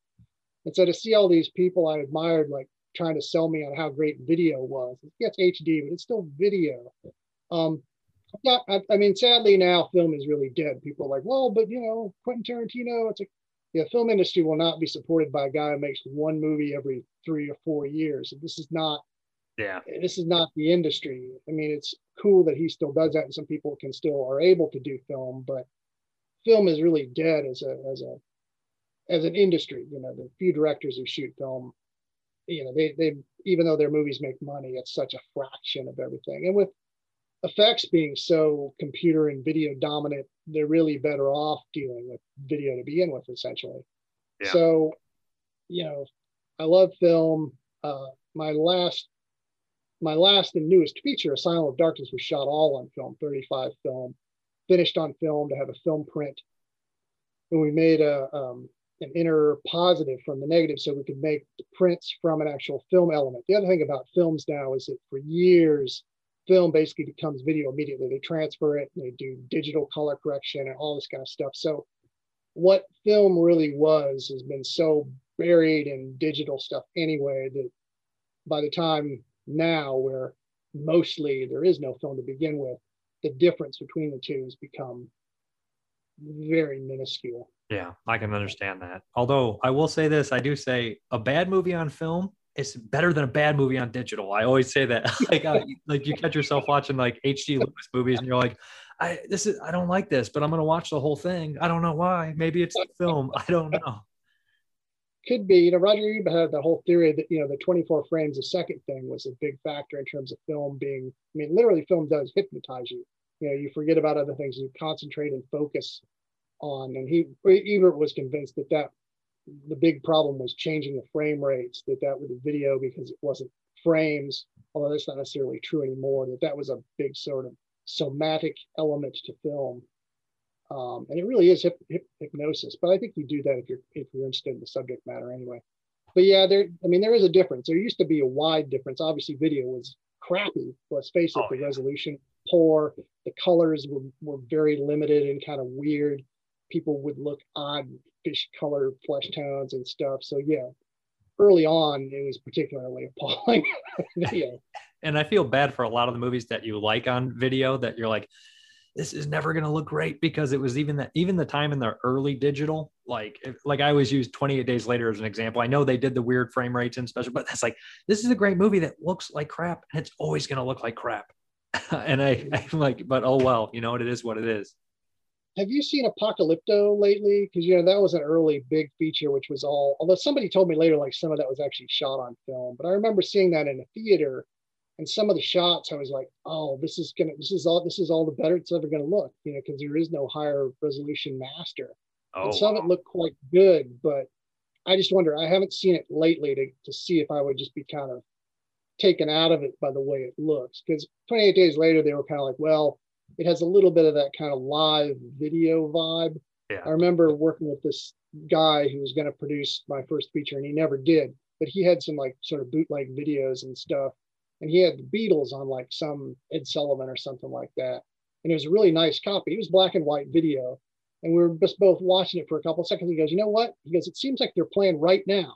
It's got this live quality. It's not, film has got a sort of, and that feel can work for some things like in 28 Days. yeah, The fact that it felt live and real, they didn't go Blair Witchy with it in terms of being shot badly yeah, or being presented as video, but it still had that video feel that somehow helped it a little bit. Again, yeah, now that everything's kind of that way, if you put it up against something else, it might just be distractingly poor looking. That's the thing, is you don't want to be distractingly video looking. If it's going to look like video, it should lend itself to, that's why Blair Witch and Paranormal Activity worked, because the fact that they felt like video helped sell the story, so yeah, you could get exactly. into it, and then of course everybody just started jumping on it and doing that. But There's a lot of it's those. always, there's so many now that I don't know, but yeah. Well, they're harder to do good than people think they are. So they're just like, you know what I mean? So, like, I know that Fred Vogel said that. He was like, I know people will look at August Underground and they're like, they didn't even try on this. This is junk. He's like, I carried that guy up the stairs in one shot. We didn't cut. I carried two of these like 300-pound guys up the stairs, and everybody tells me I'm not even trying. He's like, you guys couldn't do that, that kind of thing. It's like, we planned it. It wasn't just that sloppy as it looks. We actually tried to make it look like that. So, but I guess we're talking about film and video. We'll hop into your first feature, which was shot on film, right? Beyond Dream's Door from 1980. Yes. Yeah, we shot it in 88. Yeah, that was one where certainly we had been shooting on video, and we couldn't afford to do 35. We thought we could, and then our investors fell through, and we ended up making the movie for what we had kind of left over. But I personally, and Scott and Dirk, the producer and DP, us being the sort of core, I especially wanted to spend the extra money and shoot on film, because I felt if anybody ever wanted to make a print one day, they could actually make a print, even though it would be from 16 negative. I didn't know HD was coming, but I knew that would be a better, longer lasting master format. Now we transferred it to video and cut it all on video. And then of course I think IMDb might list it as being video, which galls me because it doesn't look like video, I don't think. And we went to a lot of trouble to shoot on film and then transfer from the negative. We had to go down. The final color correction is basically what we did the first transfer. So we had to go down and time every shot, as we were shooting to edit it. So there was no color correction done later either. You couldn't really do that, at least not the facilities we were using. Yeah, we really specifically shot on film, and it was a big extra expense to do that. Oh, I bet. We wanted that film feel, and the opening credits were shot on film also, so that, because at the time video credits were really terrible. You'd rent something, you'd put it in. If it had video titles, you were always like, oh man. And it always have the same kind of music too. You knew exactly. Yeah, exactly. Yeah. Like, oh shit. Right away, you're like, even though of course that's what you're making yourself is on video, but still it's like, so. And one of the things we actually did with the Vinegar Syndrome did with this new release was the end titles are actually done in a way that they match the opening film titles, so that we don't have these kind of clunky video titles at the end of the movie anymore, which was great to finally get rid of. You mentioned that a lot of people said it was they thought it was SOV. There are so many movies that you used to look up early days of the internet as the best SOV movies, and they'd have like half of them were an SOV. They were shot on film and then edited on tape. There's so many of those, like Mutilations, Truth or Dare. People thought The Video Dead was SOV when it's clearly not SOV because it said The Video Dead. Yeah, when I hadn't seen that movie till recently, and I just assumed it was shot on video. I was like, this is not video. Yeah, anything which got released on video, they would just call video, and so then you would assume, or they assumed it was shot on video. It's like, no, it was posted and released on video. Which again, now everything's just digital file, Yeah. no prints anymore. Well, Video But Violence was actually on video. Yeah, the guy from San Diego was interviewing me about SOV movies. I was like, you realize that I think I only really made one, discounting the HD movies, which I've now done in the real back in the day, because Beyond Dream's Door was on film, and most of the things, in terms of director, I was usually on film. So Things would have been your only SOV, right? Things? Yeah, at the time. Yeah. Yep. Things. That was the first feature I was involved with when I moved to LA. It was an anthology, which I rewrote the one episode I was doing and then helped figure out how to.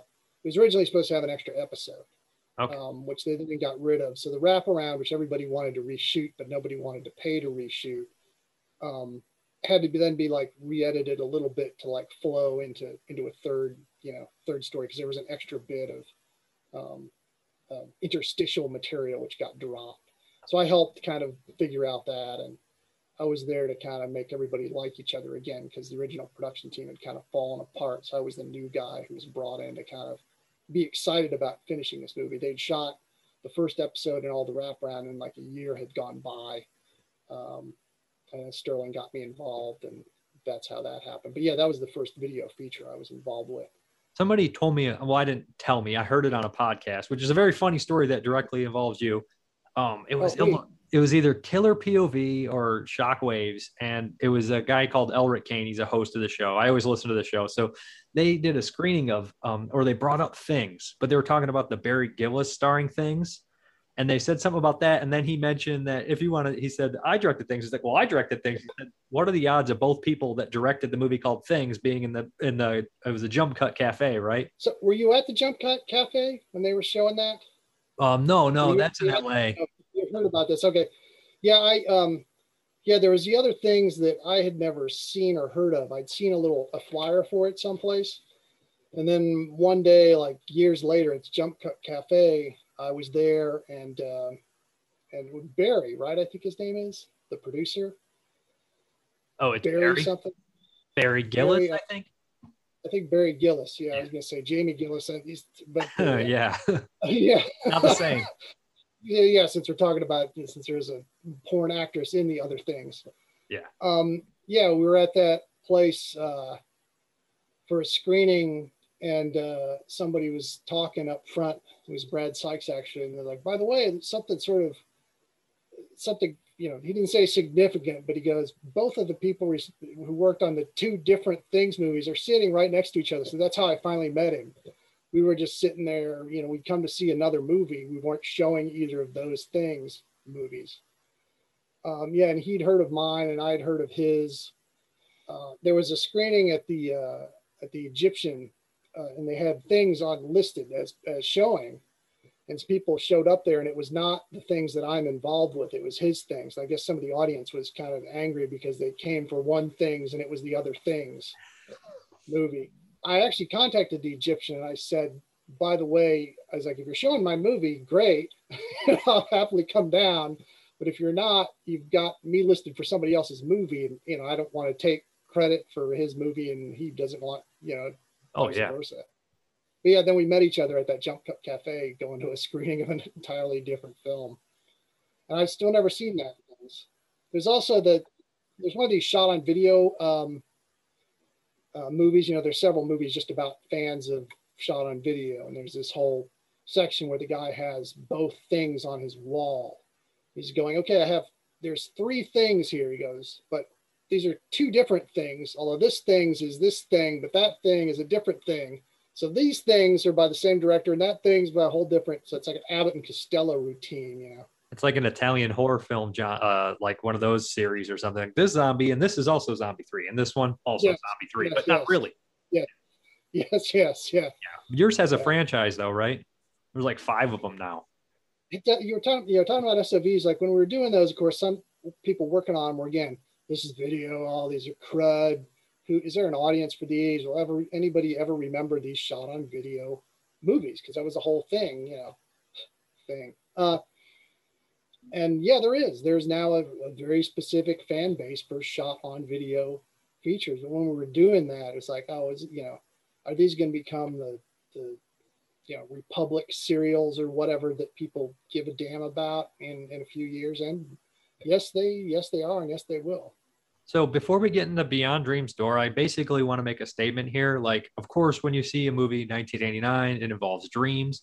There's a major difference between Nightmare on Elm Street and Beyond Dreams Door, because in Nightmare on Elm Street, you're entering a dangerous dream world, and Beyond Dreams Door, the dangerous dream world is coming into the real world. So it's like the opposite. Plus, you said the original was made in '83, so not really much to compare except dream stuff, which is very broad and for horror movies in general anyways, right? I think where that, yeah, exactly. I mean, there's dream scenes in lots of horror movies. And there are probably even other movies that are just, where it's all just a dream kind of thing. Yeah. But yeah, Beyond Dreams Door was done as a short first for one of these video production classes. They did these summer group classes at Ohio State. They were 20-minute movies. And so I took the class one summer. Of course, I thought I'd get to write and direct, and I didn't, because I was new to doing that. I ended up doing sound on a movie, but I met some good friends who ended up, and actors too, who ended up crossing over with me. So the second year I took the class, the beginning of the class, you'd write a script to be done as a 20-minute thing. And so I had taken another video class before that, which I made this very kind of artsy sort of nightmare dream sequence, which is actually in the feature. And then when I got my chance to do a 20-minute movie, I then had Beyond Dreams Door. And my whole thing was dream movies. I didn't like it when they woke up and it was just all a dream. Oh, yeah. or the point was that was somehow comforting, or there was some difference between the two. So my interest was in doing a thing where there was no difference between the dream world and the so-called real world. It was all equally real. So neither movie was ever about waking up or trying to figure out what a dream is and what a dream isn't. When Cinefantastique, which was a big magazine, they were the first big magazine to cover Beyond Dreams Door. I talked to the writer of that piece, called me up, and it's like I was given a bunch of smaller movies, and frankly, I hated most of them, but I liked yours, and so I want to talk to you. And I became good friends with him. John Thonin was his name. That when the magazine was published, the headline on the article was like something like Nightmare on Elm Street ripoff makes for good movie or something. And he apologized to me. He goes, "That was not the title of the article I wrote. That's not the way I look at your movie." But that, I think, has cemented that in a lot of people's, people who then talk about the movie, because they look up what's previously been written or said about it. And so, yeah, it's about nightmares. The thing, my way of looking at it was like, by the time we were looking to do a feature, because we'd done all these shorts in film school, we wanted to do a feature before we all went off into the real world and did whatever, made industrials or whatever we were going to do, which was a really smart decision to make a feature. I didn't realize how smart a one at the time. By that point, Nightmare on Elm Street had come out, the feature. So now if you did a movie where you were dealing with dreams and what's real and what isn't, that was a commercial idea, thanks to Nightmare on Elm Street already by that point being essentially a franchise. So it helped make our movie commercial, but I was not borrowing or inspired by Nightmare on Elm Street, or, I liked Nightmare on Elm Street because it had that element in it. Slasher films to me were a little too uninteresting. There was no real imagination involved, or you weren't building worlds or getting interested in ideas. And Elm Street took slasher, which was still the dominant, if you're going to make a horror movie, basically slasher films were what you were making. That was largely what was being made.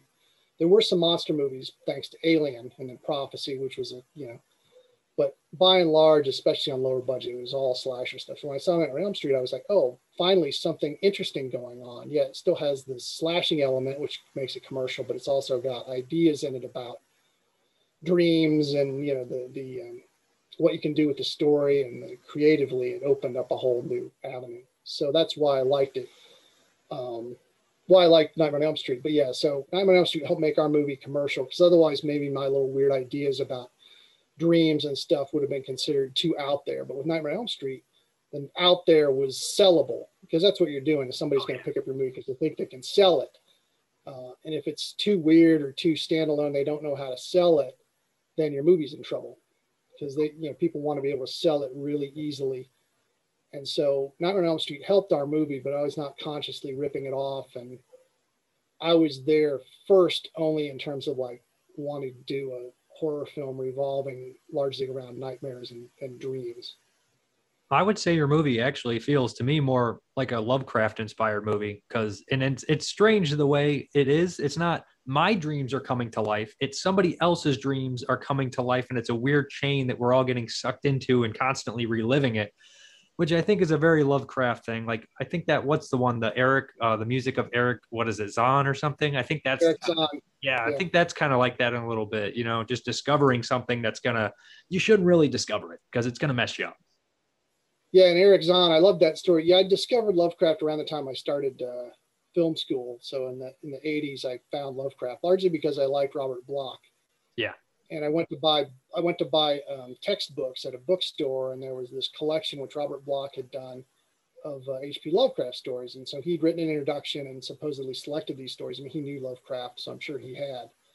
So I read The Shadow Out of Time first, which is about a sort of kind of previous, none of these which I originally read were mythos stories. Lovecraft now everybody just thinks it's all about Cthulhu, Yeah. and the whole mythos of Lovecraft, but Lovecraft's about a whole bunch of other things too. So the stories I took to, so I read that. I'd read I think The Shunned House, Yeah. uh, and The Outsider, which I never really liked, but The Outsider did have an impact on Beyond Dream's Door in terms of this whole idea of an outsider, literally like somebody looking into sort of our world, and the kind of sort of subterranean idea. In that case, the guy we find out is coming up out of the grave. But I had this whole thing as a kid. I had this idea of this monster sort of coming up out of the sewers to like grab your car tire and like sort of pull your car down into the sewers. So I had that sort of like, that became sort of, and that was only a dream to me. So maybe that's why I made that a dream monster, because that was where that image came from. Of course, that I've still not worked that image into any movie. Yeah. I mean, dreams give you a lot of freedom, you know what I mean? And it also gets you a chance to dive into your subconscious. This one's somebody else's subconscious, but it's an interesting movie. I mean, there's so many concepts in this one. That might be the only knock somebody would have on it, is there's a lot going on. So it may take one or two views to grasp it, but those movies usually get more interesting as it goes on, because I know I spend my time just thinking like about like The Thing. I'm like, I wonder if they knew they were the thing when they were the stuff like that. You know what I mean? Like, how does the science work of it? Just thinking about how did the monster, this kind of stuff like that is interesting to me. So I feel like your movie is pretty good at doing that for me. Good. I mean, the intention is that you could watch it once and keep up with it enough that it makes a certain kind of sense. But if you do go back and watch it, that there's more things you can pick up. You don't have to hopefully enjoy and just kind of, you're following this lead character through all these weird things. Some people get caught up with trying to figure out when he's awake and when he's asleep, which I think the movie pretty early on tells you makes no difference. It's not going to save you. It's not going to save him. It's not what this movie is about. Everything becoming equally unreal, so the dream is reality, and it can, the monster brings its sort of abilities of a dream into reality. So it can like make a house disappear and things like that. But yeah, the main character sort of tapped into this, nightmare, which is kind of like a view of another whole alternate universe, parallel world, which if you have dreams and you deal with them regularly, they never really suck you in. They have no power. But the whole point of this movie is the guy never dreams. So any positive dream energy he could have had is gone. And so the dream eventually gets so angry that the only dreams he's going to have are nightmares and sort of evil dreams. And that's what enables them to kind of come into his world. And yeah, the idea that the character has no dreams. I mean, this is based out of film school stuff where people are always like teaching about all these layers of meanings. So yeah, the dream meaning is also like ambition or goals. The guy's like, obviously he's a good student, but he's a good student at math and a lot of very kind of cold personal things. Yeah. He's not connected with other people. And in the movie, he has to finally try to connect with people in order to save himself. So, it's loaded with a lot of double meanings on purpose, because that's where it was coming from.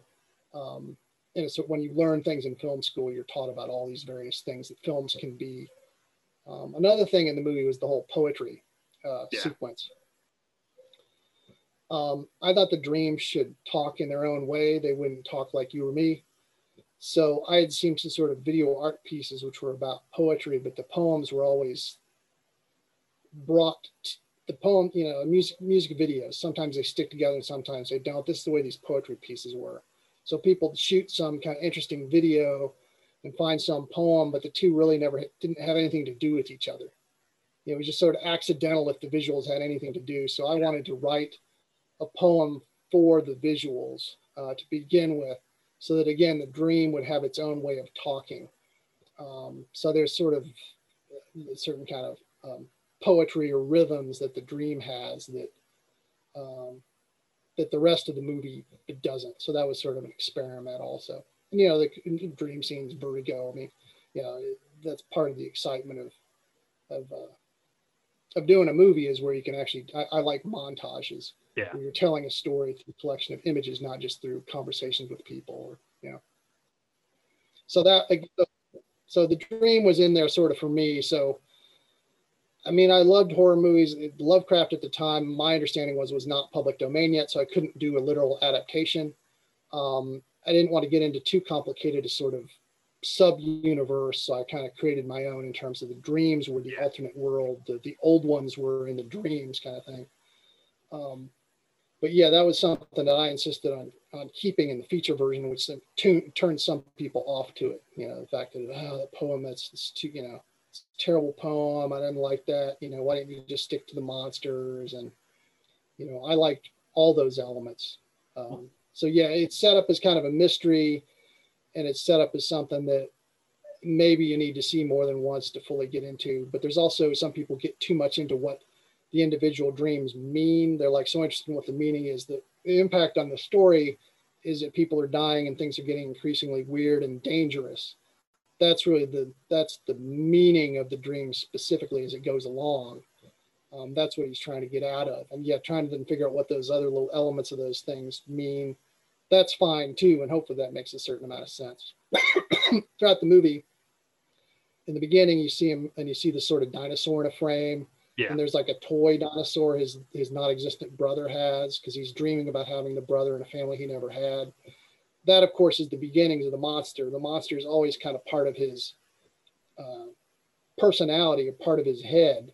And obviously the monster gets bigger and scarier as he gets older and builds up more of its own energy. Yeah. So there are sort of through lines. The other thing with the movies, there's a lot of, the colors are sort of symbolic and organized in a way to try to help connect things. Sometimes the characters dress alike at moments where he's literally passing the dream from one person to another, when they become a target for the dream. You'll notice the way the colors line up, the greens and the blues, and of course red. And also when you're going to kill somebody in a movie, just as a practical matter, we're both wearing dark colors now. Don't have them wear dark colors because blood will never look like blood on a dark color. It's very hard to photograph. Yeah. So usually in all my movies, if somebody's going to die, they're probably wearing tan or white or something like that, because the blood will actually look like blood and you'll immediately see it. Because you put blood on other colors, just photograph it. Put a blue light on something red and try to make it look like blood. It looks like pancake syrup and so anyway. But I mean, that is kind of like if you boil Lovecraft down, it's this kind of catching madness from someone. And basically in this movie, you catch his madness. And you said earlier, he's trying to reach out to people. So he tries to reach out to people and essentially he kills them all because of it. Right. So maybe he shouldn't have. Maybe he shouldn't have. Yeah. And he comes to realize that too. He says, you're right. I did kill them, but it's the only chance we have now is to work together. We can't, I guess one quick thing about it that I want to mention, you mentioned maybe possibly hiring a genre actor for Dr. Knox. Did you reach out to anybody or did you have any people in mind? I know you mentioned one. Dr. Knox, who's not in the short. The short version is the two guys. Originally there was a scene with a girlfriend which got dropped from the short because there was no follow-up to it. But in the movie, we needed more characters. Obviously, adding a sort of professor on top of the other stuff was an obvious one. And his part, he is the sort of first to die, but it was a part that you could shoot at in a week or less. Yeah. So if you're looking to do a star cameo, you don't want to just be on the phone in two scenes with Henry Fonda as the president, that whole bit. and any number of people in Roger Corman movies. It's funny who would Mark Singer as the president. You know, you knew he was going to be in 3 scenes on the phone, sitting behind his desk, or in a hotel room. Yeah, at a convention. So we didn't want to. No, yeah. That's a given. So the Knox role wasn't written just to have a star, but it was written, and obviously that character is older than the other characters. So, yeah, I mean, I loved Hammer films and all those kind of guys. So, yeah, I mean, Donald Pleasance was would have been an obvious choice. Obviously, he was making money doing Halloween. Peter Cushing would have been great. Those were probably really the two it was kind of written for. To almost the nervous types, right? Yeah, exactly. Right. And Peter Cushing's sort of a smaller, could be intellectual, could be a little dangerous. You're not quite sure what's going on in there. When we lost our bigger budget in the Shooting 35 thing, it was really down to like kind of bare bones. How little can we make the movie for? Because whatever we could scramble together was all we could get. So we gave up on, at that point, we had to either make the movie or not. And so we gave up on trying to like chase down. So we never made any calls or anything. I think probably for an extra $10,000 to $20,000, which would have been a substantially big bump on our budget, we could have got somebody. Somebody later suggested like John Carradine, who would have been okay. He's almost too creepy. Too 1940. Yeah, almost too creepy, I suppose. Yeah.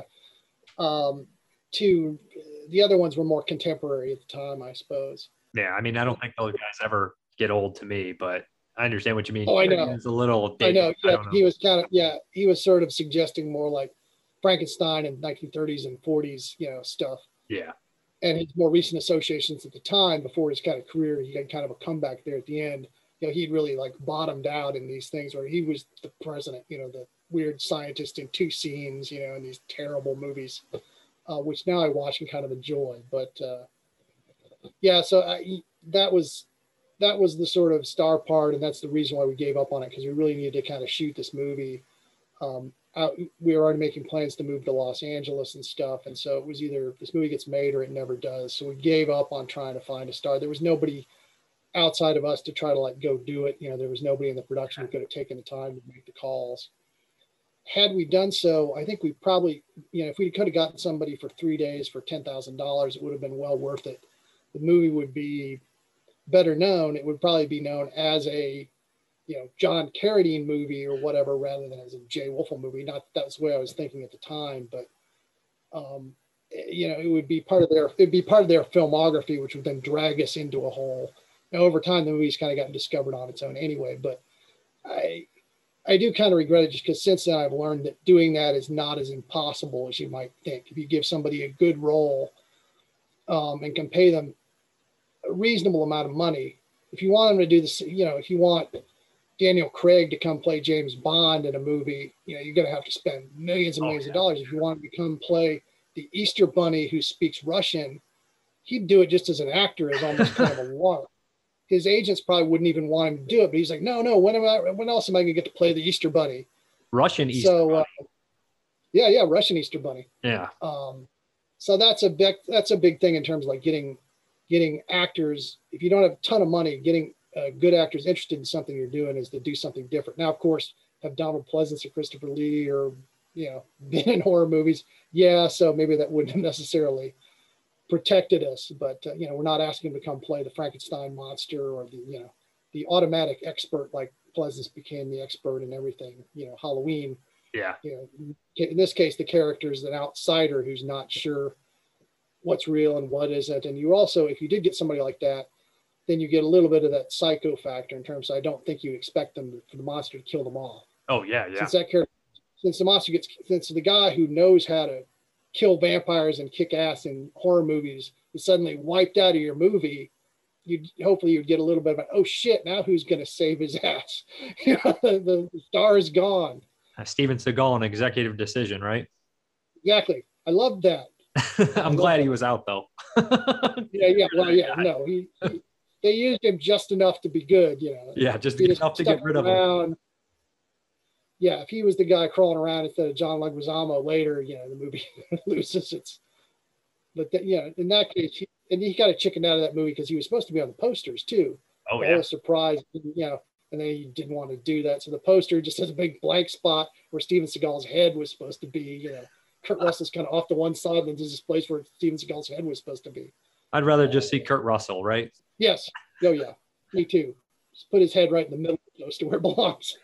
I got one more quick question on Beyond Dreams Door. I noticed you mentioned Fulci, and you mentioned Seven Doors of Death, the AK title for the Beyond. So I'm wondering if the title Beyond Dreams Door was inspired by Seven Doors of Death, possibly? The version I saw of Seven Doors of Death was Seven Doors of Death originally on a big oversized videotape, and it was kind of the hacked up version and stuff. Yeah. I'm not sure if I even finally, I'd seen Fulci movies before I made this, because there was a shot we didn't do in the movie. When there's this sort of central dream scene, there's all these sort of dead dreamers or sort of zombies outside this abandoned house, which in a way is a little bit of a Night of the Living Dead kind of homage. As we were starting to pack up, the sun was going down, and I was like, oh man, if we put the lights inside the house, we could put the dead people in there and you'd see these shadows move around, which is pretty much a shot right from the Beyond, you know, where you see the people inside the, and I kind of didn't do it because I was like, well, that's a little too, now I'm just ripping Fulci off. Beyond really came more from Lovecraft than that, but I was interested in that movie, and that movie certainly has the whole, and then they will face the truth, you know, the whole, they step out of their world, and there's certainly elements which are similar. And I had seen it by the time I made Beyond Dreams, but I think I'd already written the script, because I wrote the script several years before we actually got to make the movie. So I knew a lot more about Fulci by the time I made the movie than when I wrote the screenplay. Well, I mean, Lovecraft and Fulci, to me, in that kind of era, they go hand in hand. They're very similar in that kind of weird dream logic. And that's his, and that's his most Lovecraft-like movie. I presume that he got the idea Beyond the Wall of Sleep. You know, I mean, that's the Lovecraft title. That so yeah, I was looking for a Lovecraft-like title, and I knew those doors were an actual physical location. So they're Beyond the Door and then Dreams. So Beyond Dreams Door is how the title came to me. I think I wrote the poem before I actually wrote the rest of the script to try to figure out what that was. But it wasn't just a door into, the thing was that door was a physical location in our film school. Yeah. I was always like, well, what's underneath them? And so that again got me thinking about, well, what's on the other side of that door? Christopher Lee always said the most suspenseful thing in a movie was a closed door, because you never know what's going to be on the other side of it. You build up a lot of suspense walking up to the door. If it's going to open first, you know, you see the doorknobs turning slowly. Carpenter does that well in some movies. The Thing, the great shot of the door thing turning, you know, when they're all. Yeah.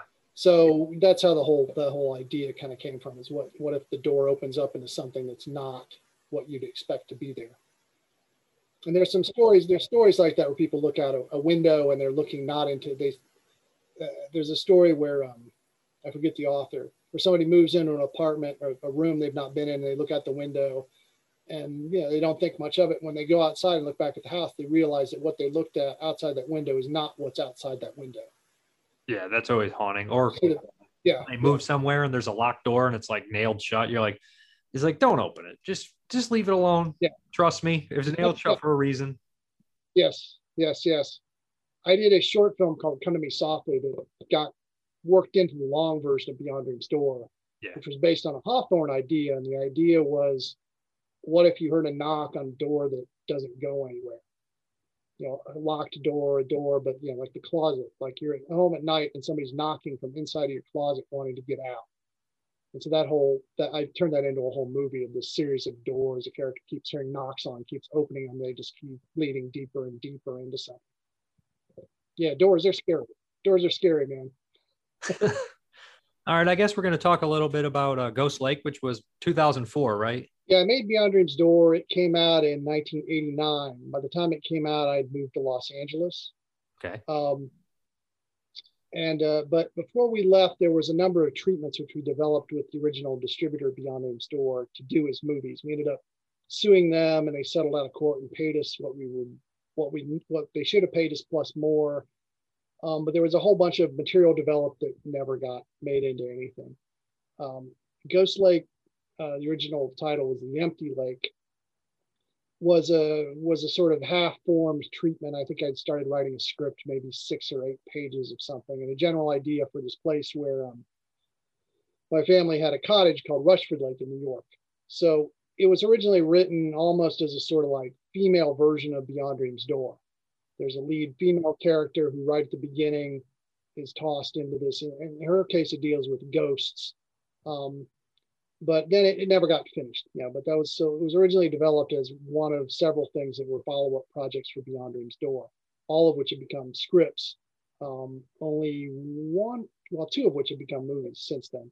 The other one being Asylum of Darkness or Season of Darkness, which was written as a follow-up to Beyond Dream's Door, also in terms of being weird and what's real and what isn't and all this kind of stuff. That was picked later to be made as a movie by another producer out here who then never made another movie, and written as a script. And so all these things over time get made. But Ghost Lake was originally one of these follow-up projects. So I always wanted to go back to Ohio to make a film because I thought I could make a bigger production, more interesting on a lower budget there than I could in Los Angeles, where I was working for a bunch of different companies, editing and also directing movies. But I could never convince anybody to let me take their production out of LA. They always wanted you here. Your schedules were always very short. So eventually, we're going to do something. Johnny Young and I, who'd met and worked on several things together, we're looking for something we could do as a standalone movie. And Ghost Lake, I knew the location. It was actually in New York, but my cousin still owned that cottage. And so I went back. I had to think it was on a big 5-inch floppy drive. This, whatever was this in the script, I had to go pay somebody to pull that off for me. And I turned it into a script to be shot for that location very specifically. And that location was a artificially made lake where there used to be a town underneath it. That was the real facts of that lake. So that was the kind of basis of that story. But again, it was a woman as the lead, and in this case, again, there's a sort of Lovecraft inspiration. Her name's Rebecca Haster, and there's a Lovecraft character whose last name is Haster also. There's also a scene which is basically, I think, the thing at the doorstep, where the fisherman comes to the door and like vomits up all this water and is making these weird glug sounds. Those are the real sort of Lovecraft aspects of that particular movie. But yeah, so then it finally got made then in 2000. I think it came out in 2005. It was made in 2004.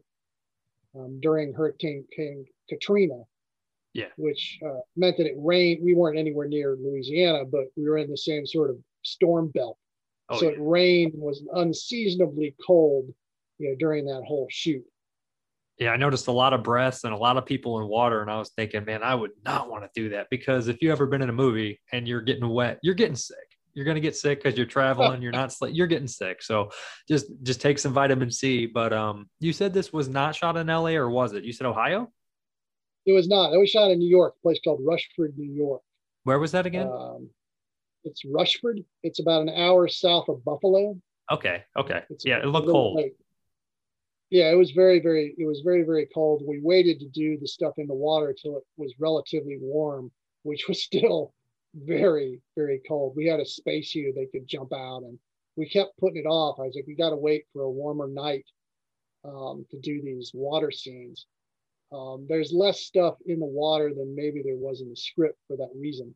Most of the movie, you're wondering what happens underwater, but you almost never get underwater. Which again was I think you need to sort of make virtues of your limitations.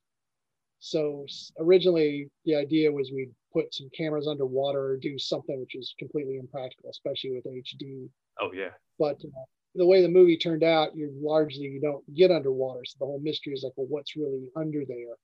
And I just sort of said, okay, well, that's what this movie's about, because we're not going to get underwater very often. Right at the climax, we do briefly finally see what's under there. We hint at it. Yeah, it was pretty ambitious. Like right when I saw it, I was like, there's a lot of boats and like a location. It looks like a pain in the ass, because water and electrical equipment and cold is just like, nah, it's not. It's a pain in the ass for sure. I guarantee it. That movie was basically made by 7 people, including the actors who usually crewed on it.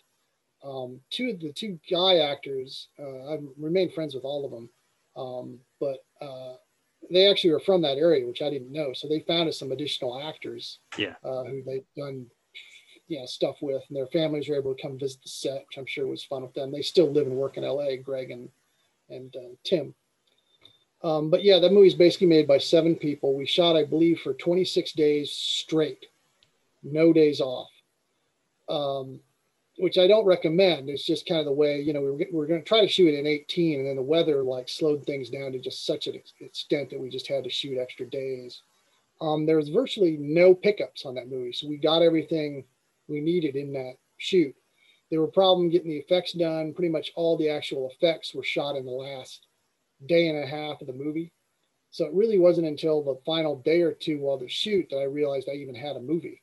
Oh yeah. I was like, there's still so many missing elements and stuff. It's like this movie, we've shot all this stuff, but we're still not complete. But it really, pretty much the last day after we did this one scene, I realized I could finish the film. And I was just so happy because for most of that 26 days, I had no idea if we could ever finish, if there was a movie there. But the other thing about that movie is we largely slept and lived in that cottage at that lake. So there was almost no driving to locations. There were some, but pretty much we would get up and walk right outside and we could shoot. So we could shoot part of a scene. If it rained us out, we'd just come back when it wasn't raining a couple days later. So in some ways it's ambition. It was a little easier than it looks at some point, but it was not an easy film to make. I think it's one of my better movies, probably. And your actors can't escape if they're on location, right? Man. And cell phones don't work there either. There was really no internet or cell phones. There weren't any distractions. Oh, I do see that a lot. Just people Tatum, yeah. Oh yeah. During my one movie, during the dubbing, the actress was basically like this, and then she'd like say her line, and then she'd be like this, and she never missed a cue. But it was just like, oh my God, put the frickin' give me that phone. Anyway, the first day of that shoot, Tatum, who was the only one who had a cell phone, dropped it and it broke. And so that was the end of anybody having a cell phone. And basically there was no reception there anyway. Yeah. So no internet, no cell phones, no waiting on people. Just go bang on their door. Get up. We got to shoot right now. So on that level, it was sort of easy. But yeah, it was a very tough shoot. But a really cool location because it was cold. We had all this cool mist and all this kind of stuff. And yeah, it was really, and we basically had the lake to ourselves. Everybody had gone home. So it was like this huge set of this lake, just all to ourselves. It pretty much starts kind of like a classic ghost story in like, you know, The Changeling. A lot of ghost stories always end up with like starting and beginning with the tragedy. And the way the story unfolded, it felt like maybe there was something personal with like loss or something in there. I'm just wondering. I did have a sort of back before and after. It's really more about sort of a loss of weirdly a girlfriend than a death. Yeah. So that's kind of the loss going on, but it is sort of reaction to two sort of relationships that ended before I actually got around to making that movie. So the rest of it's just good acting or you know, good writing or good atmosphere.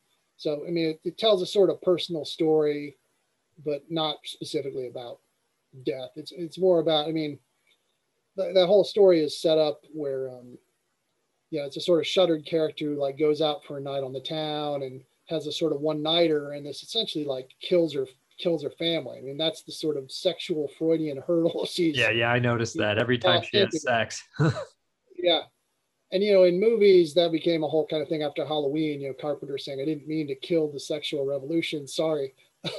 And that really did, at the time people saw that movie, it associated sex and death in a sort of scary way.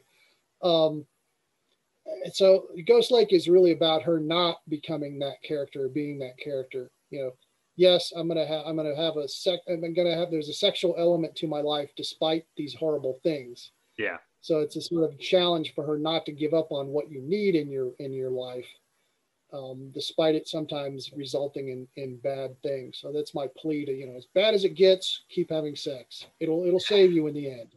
They're not exclusively, you know, every time you do it, it's not just bad luck, really. Right. Yeah. It's just, there's no cause and effect. It's a coincidence.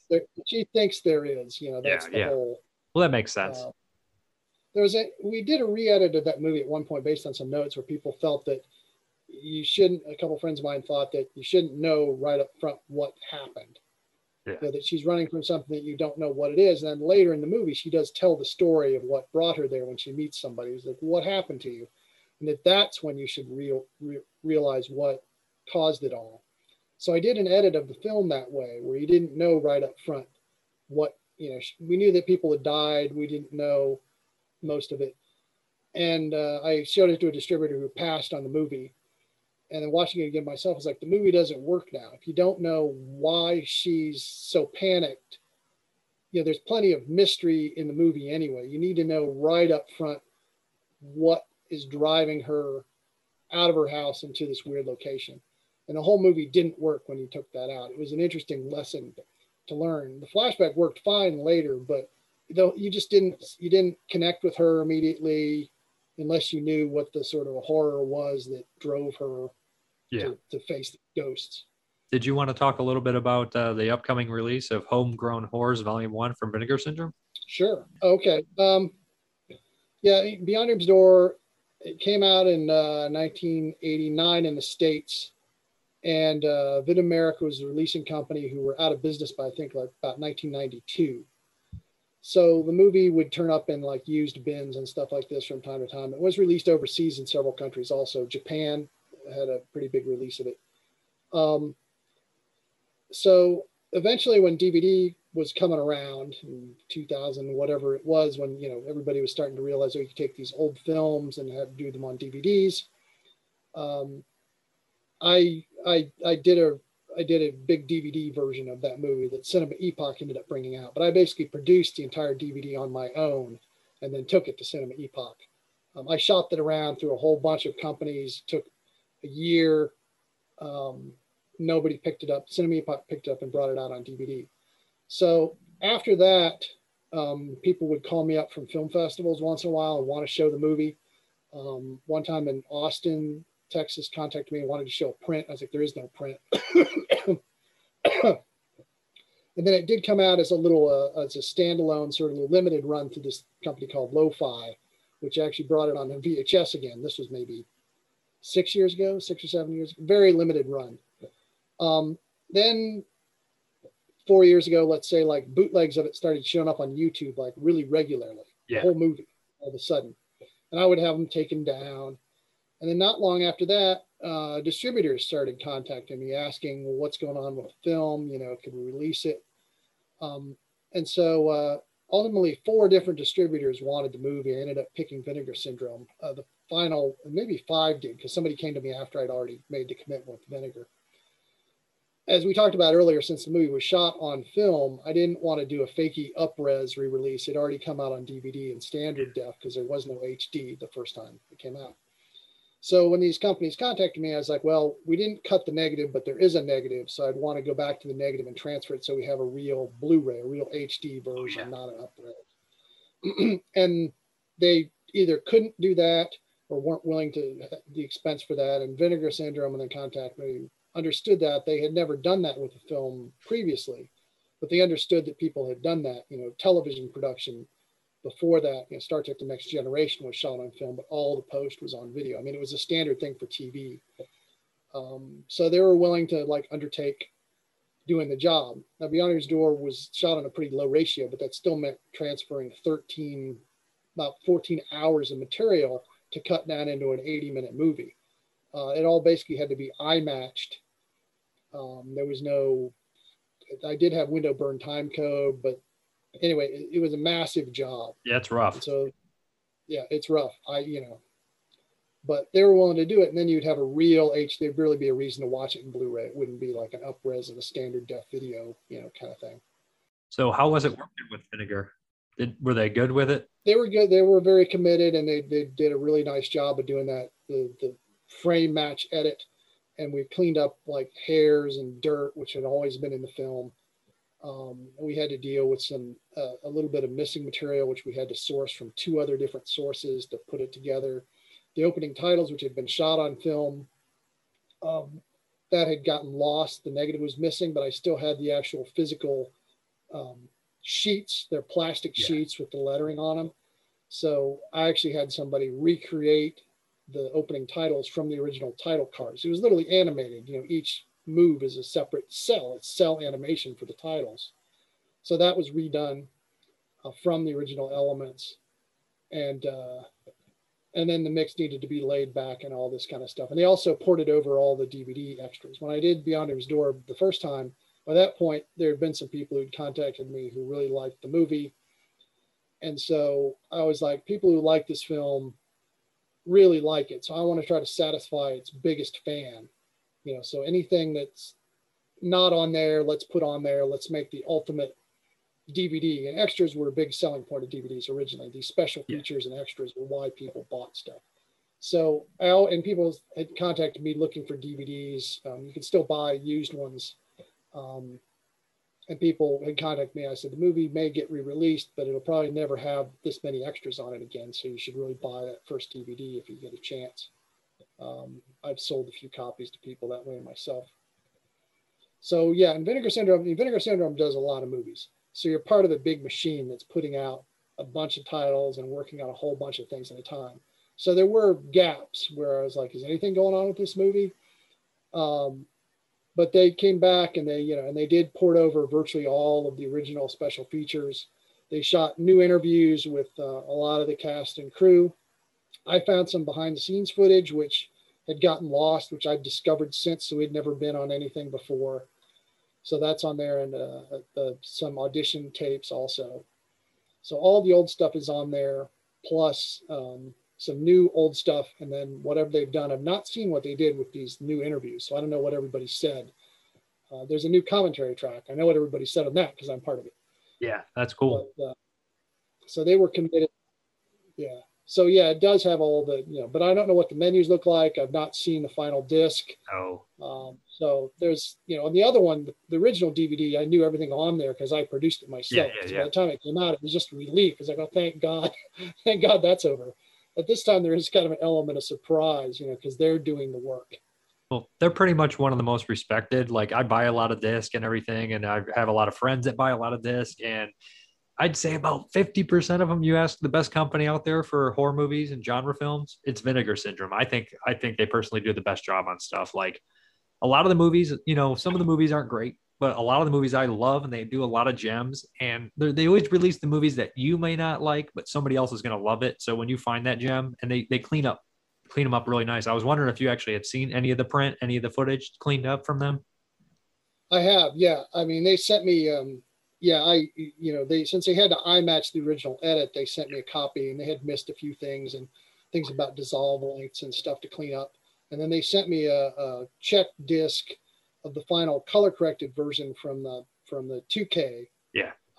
I sent them, myself and the DP and the producer sent them some notes. So they've done hopefully those fixes for the final, but that final I have not seen. But yeah, I've seen the HD version. It's almost like being on set again. That's great. The 16 is what it is, and the movie has lots of blues and reds in it, which VHS did not handle very well. Yeah. Reds was kind of bloom. So now it's not just something red, it's like shades of red and shades of blue. And so that was real satisfying and interesting. In 16, yeah, you're seeing more grain certainly than you normally would in a 35 thing, but they did a little bit of suppression on that, but it's not distracting at all. So yeah, it really does look and sound the best that it ever has. And like sometimes, like I said, it was like being on set again. The other thing is originally they put this short, which I talked about, Come to Me Softly. That was originally cut into the film to pad it for length. Because the original release, they wanted it to be 86 minutes long. The original, not Vid America, but our original sales agent. So that short is on there as a standalone movie, and they retransferred that. That was shot in 35. So that looks great too. So you get that 35 short. Which was originally cut into the movie. I like it as a short. It's just cutting it into the movie was Yeah, it doesn't make any sense. Sort of bogus. Yeah, the other thing I learned, you kind of mentioned, was the original version, since it was 80 minutes, they wanted to pad it out. So I really learned a lot first dealing with a sales agent in terms of, like, since the movie was short, they wanted stuff added in.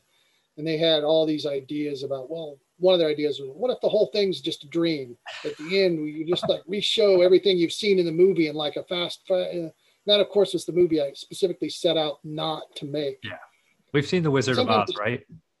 Yeah, remember that? Oh my God, it's all. Yeah, exactly. You can't do that more than a couple times, right? Yeah, that was great in that, but yeah, it's all a dream. A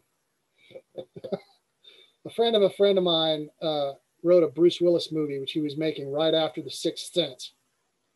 And so The Sixth Sense, Bruce was, the twist ending. That's what, Yeah. So he was always thinking, so making this next movie right afterwards, he was thinking, I got to have a twist as good as The Sixth Sense, not forget that the movie had nothing to do with the twist ending, but he just thought, oh, the movie's called The Kid.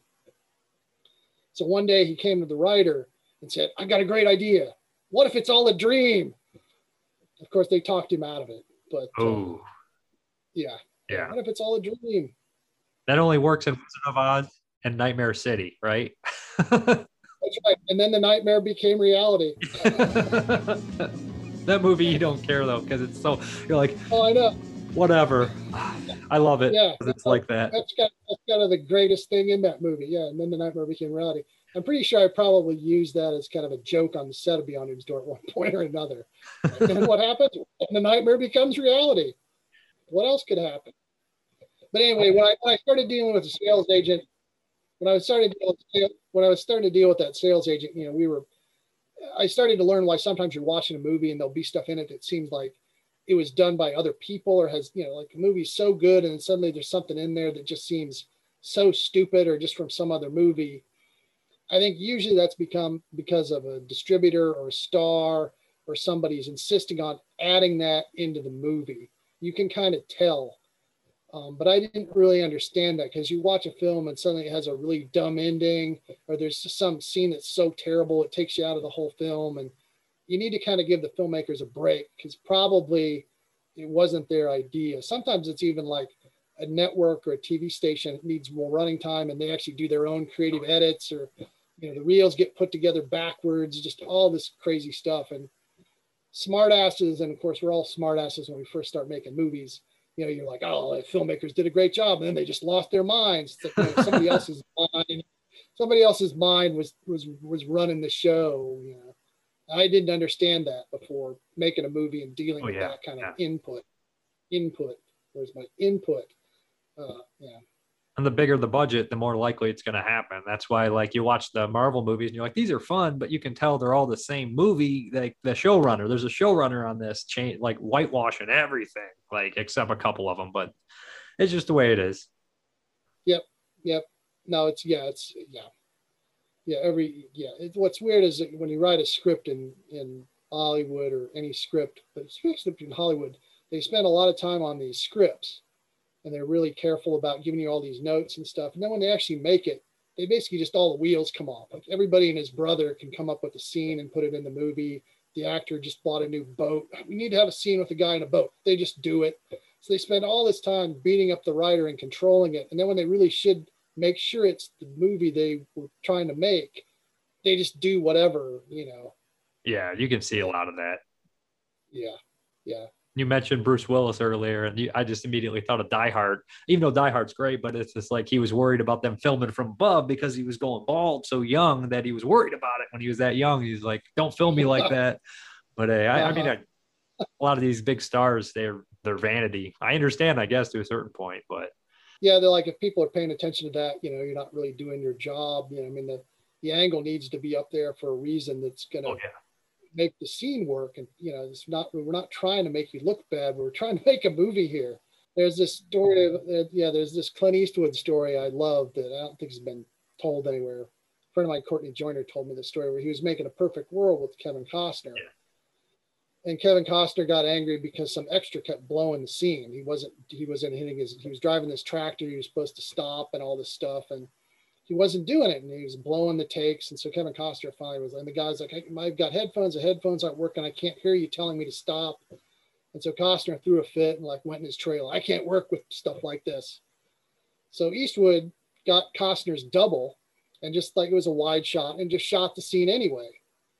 And so then Kevin Costner comes out of his trailer an hour later. It's like, okay, all right. I've calmed down. What do we need to do here? Let's do the shot. And Clint Eastwood was like, oh, we shot that shot. We've already moved on to something else. We're here to make a movie, not fuck around. Yeah, that's the one thing about Eastwood is you watch movies and he's not really that afraid to look stupid or look weird in his movies. He does some weird things. I always remember that scene. It always is stuck in my head in Unforgiven where they shoot the first guy, and they feel real bad. And he's sitting there picking the rocks like a 4-year-old, real nervous 4-year-old, knowing that he just feels like shit. And I was like, that's a really unique moment that takes away that whole movie's kind of about taking the mystique away from the Western, but it's just a great scene. And you just don't see that much from guys like that doing that kind of stuff. Oh yeah, and vulnerability. it's still yeah. Oh yeah, and some scenes he did later where he's playing like old guy and he'd take off his shirt and you could tell I mean he's in shape but he's not he's got Yeah, an old guy you're not shape and Charlie Bronson. yeah, and so he was perfectly willing to do that. Yeah, the point is I'm an old guy, so I'll look older if I don't have my shirt on, kind of thing. Where other actors would refuse to do that or get a body double or something silly. But I just wanted to basically mention I'm really glad that all the features are ported over from the old disc, because if you're a crazy collector like me and stuff like that, you always want to make sure you got your disc ported over the features, because then you can retire it. You don't have to have it anymore because I got both the DVDs, the original Cinema Epoch, and then I have the Lo-Fi DVD, and now finally I will have the Blu-ray set. Well, so that's pretty cool. Yeah, and it is the director's cut, and there's it's a whole different transfer. So each version has had its own hopefully better things. So hopefully now we've made it even better. But yeah, I hate that where you buy something, but then it's like you're still stuck with the old thing because there's some extra or something. These things behind me, like there's like multiple copies of some stuff in there because each version comes out with something cool and loses something that you thought was really interesting. Because rights they can't acquire it, or they just won't buy it. This stuff just gets lost, over time. Or commentary, they say something they shouldn't have said, and now they don't want to put it on the disc because somebody slipped about somebody else. But if you have anything else to mention about it, I know that we maybe mentioned the two movies that come with it: Fatal Exam, which I'm not familiar with, and Winter Beast, which is a pretty crazy Evil Dead stop motion weird movie I haven't seen in 20 years. So. I've never seen Fatal Exam. I think I've seen Winter Beast, but the scenes I've seen from it, which they've shown, I don't remember. I think I would remember that scene. But I remember some movie about totems with stop motion in it because there's not a lot of those. Yeah, it's a strange film. Yeah, so I'm interested to see that again. I mean, I know that movie was shot over a long period of time, so that always movies get really inconsistent when you have to do that. Beyond Dream's Door was shot pretty much in a real concentrated amount of time. So at least we didn't have that problem or that issue to fight with. But if you're making a movie on your own, sometimes you got to shoot as long as you can and then come back to it later. You get a bigger movie, but then sometimes I was hired to edit a movie that the lead actor had gone bald and they'd shot the film over a 2-year period. So there were scenes where he's got lots of hair and then he'd be bald, lots of hair. Eventually they put a hat on him. So now he's wearing a hat. Now he's bald. Now he's got lots of hair. That's 2 years is pretty dramatic. Yeah. But when filmmakers, I don't think even noticed it initially. And when they started editing, they're like, "Oh man, we got to give him a hat. People can tell." And there was some cool stuff. Assistant editor of mine worked on Waterworld, and after Kevin Reynolds was fired, Kevin Costner both reshot and hired CG guys to like make him look less bald because he has like cornrows and his hair's wet. So sometimes he felt he looked too bald. So they went back and reshot and did this stuff just to, again, you're talking about vanity. It's like, yeah. I mean, it is what it is. Usually when you're going bald, you get 5, 10, 15, 20 years. If it goes real fast, I don't know that some people are unlucky like that. Yeah. Oh yeah. Yeah. But who knew that would be their problem. And in that particular movie, they went to Alaska. So they had this spectacular stuff with him in Alaska, but now he's wearing a hat and he's bald and he's got hair. And so it was like, do you throw out the really cool footage in Alaska with like whales and looking off a boat? I wouldn't. I don't think the movie. Yeah, I wouldn't. I don't think they ever finished it, and I don't think the movie ever came out. But some people who wanted to pick up some of my movies are going to hire me to fix that one for them. But unfortunately, I don't think it's fixed. I bring up a story from I recently got that Nosferatu in Venice, the one with Klaus Kinski, and they tell this ridiculous story where they shot all this stuff. There's this big party going to happen, this parade. So it was before Klaus Kinski showed up. So it was supposed to be a spiritual sequel to Nosferatu, the Herzog one. So they like filmed this extra with the bald cap and everything running through all these great like parade. And it was a one-time deal. You get it when you get it. So Klaus Kinski shows up with long hair and he says, "I'm not putting that bald cap on. I'm not doing any of that." So they're like, and they had to throw the footage away. I would have said, okay, I'm getting somebody else, but hey, I guess I'm in it. You know what I mean? Yeah, Kinski wanted to make his Paganini movie. Yeah. Right after that. I mean, that was his dream project. So he wasn't gonna. He's like, no, I grew my hair out for Paganini. I'm not gonna cut it, and I hate those bulb caps, so get that stuff away from me. I remember kind of liking that movie. I haven't seen the Blu-ray. I know it just came out, but yeah, and then he directed some of that movie too. Yeah, it's kind of a crazy. It's nuts. I mean, it has a good cast, and it's fun. It's fun watching those guys just be weird. I mean, like they said that I remember hearing them talk about the Donald Pleasant just eating the whole time, and I was like, that's bull. And I watched it, I was like, yeah, he's just in the background eating all day. He could have been in Beyond Dream's door snacking on some cakes the entire movie. Yeah, see, I just should have known that at the time. That was my curse. You were talking about. I read Kinski's autobiography at one point. I loaned it to a friend and never got it back because the book was later recalled and they like cut stuff out of it, which Kinski was talking about, and sort of pasteurized it and brought it back out. So I wish I still had that original. Oh yeah, yeah.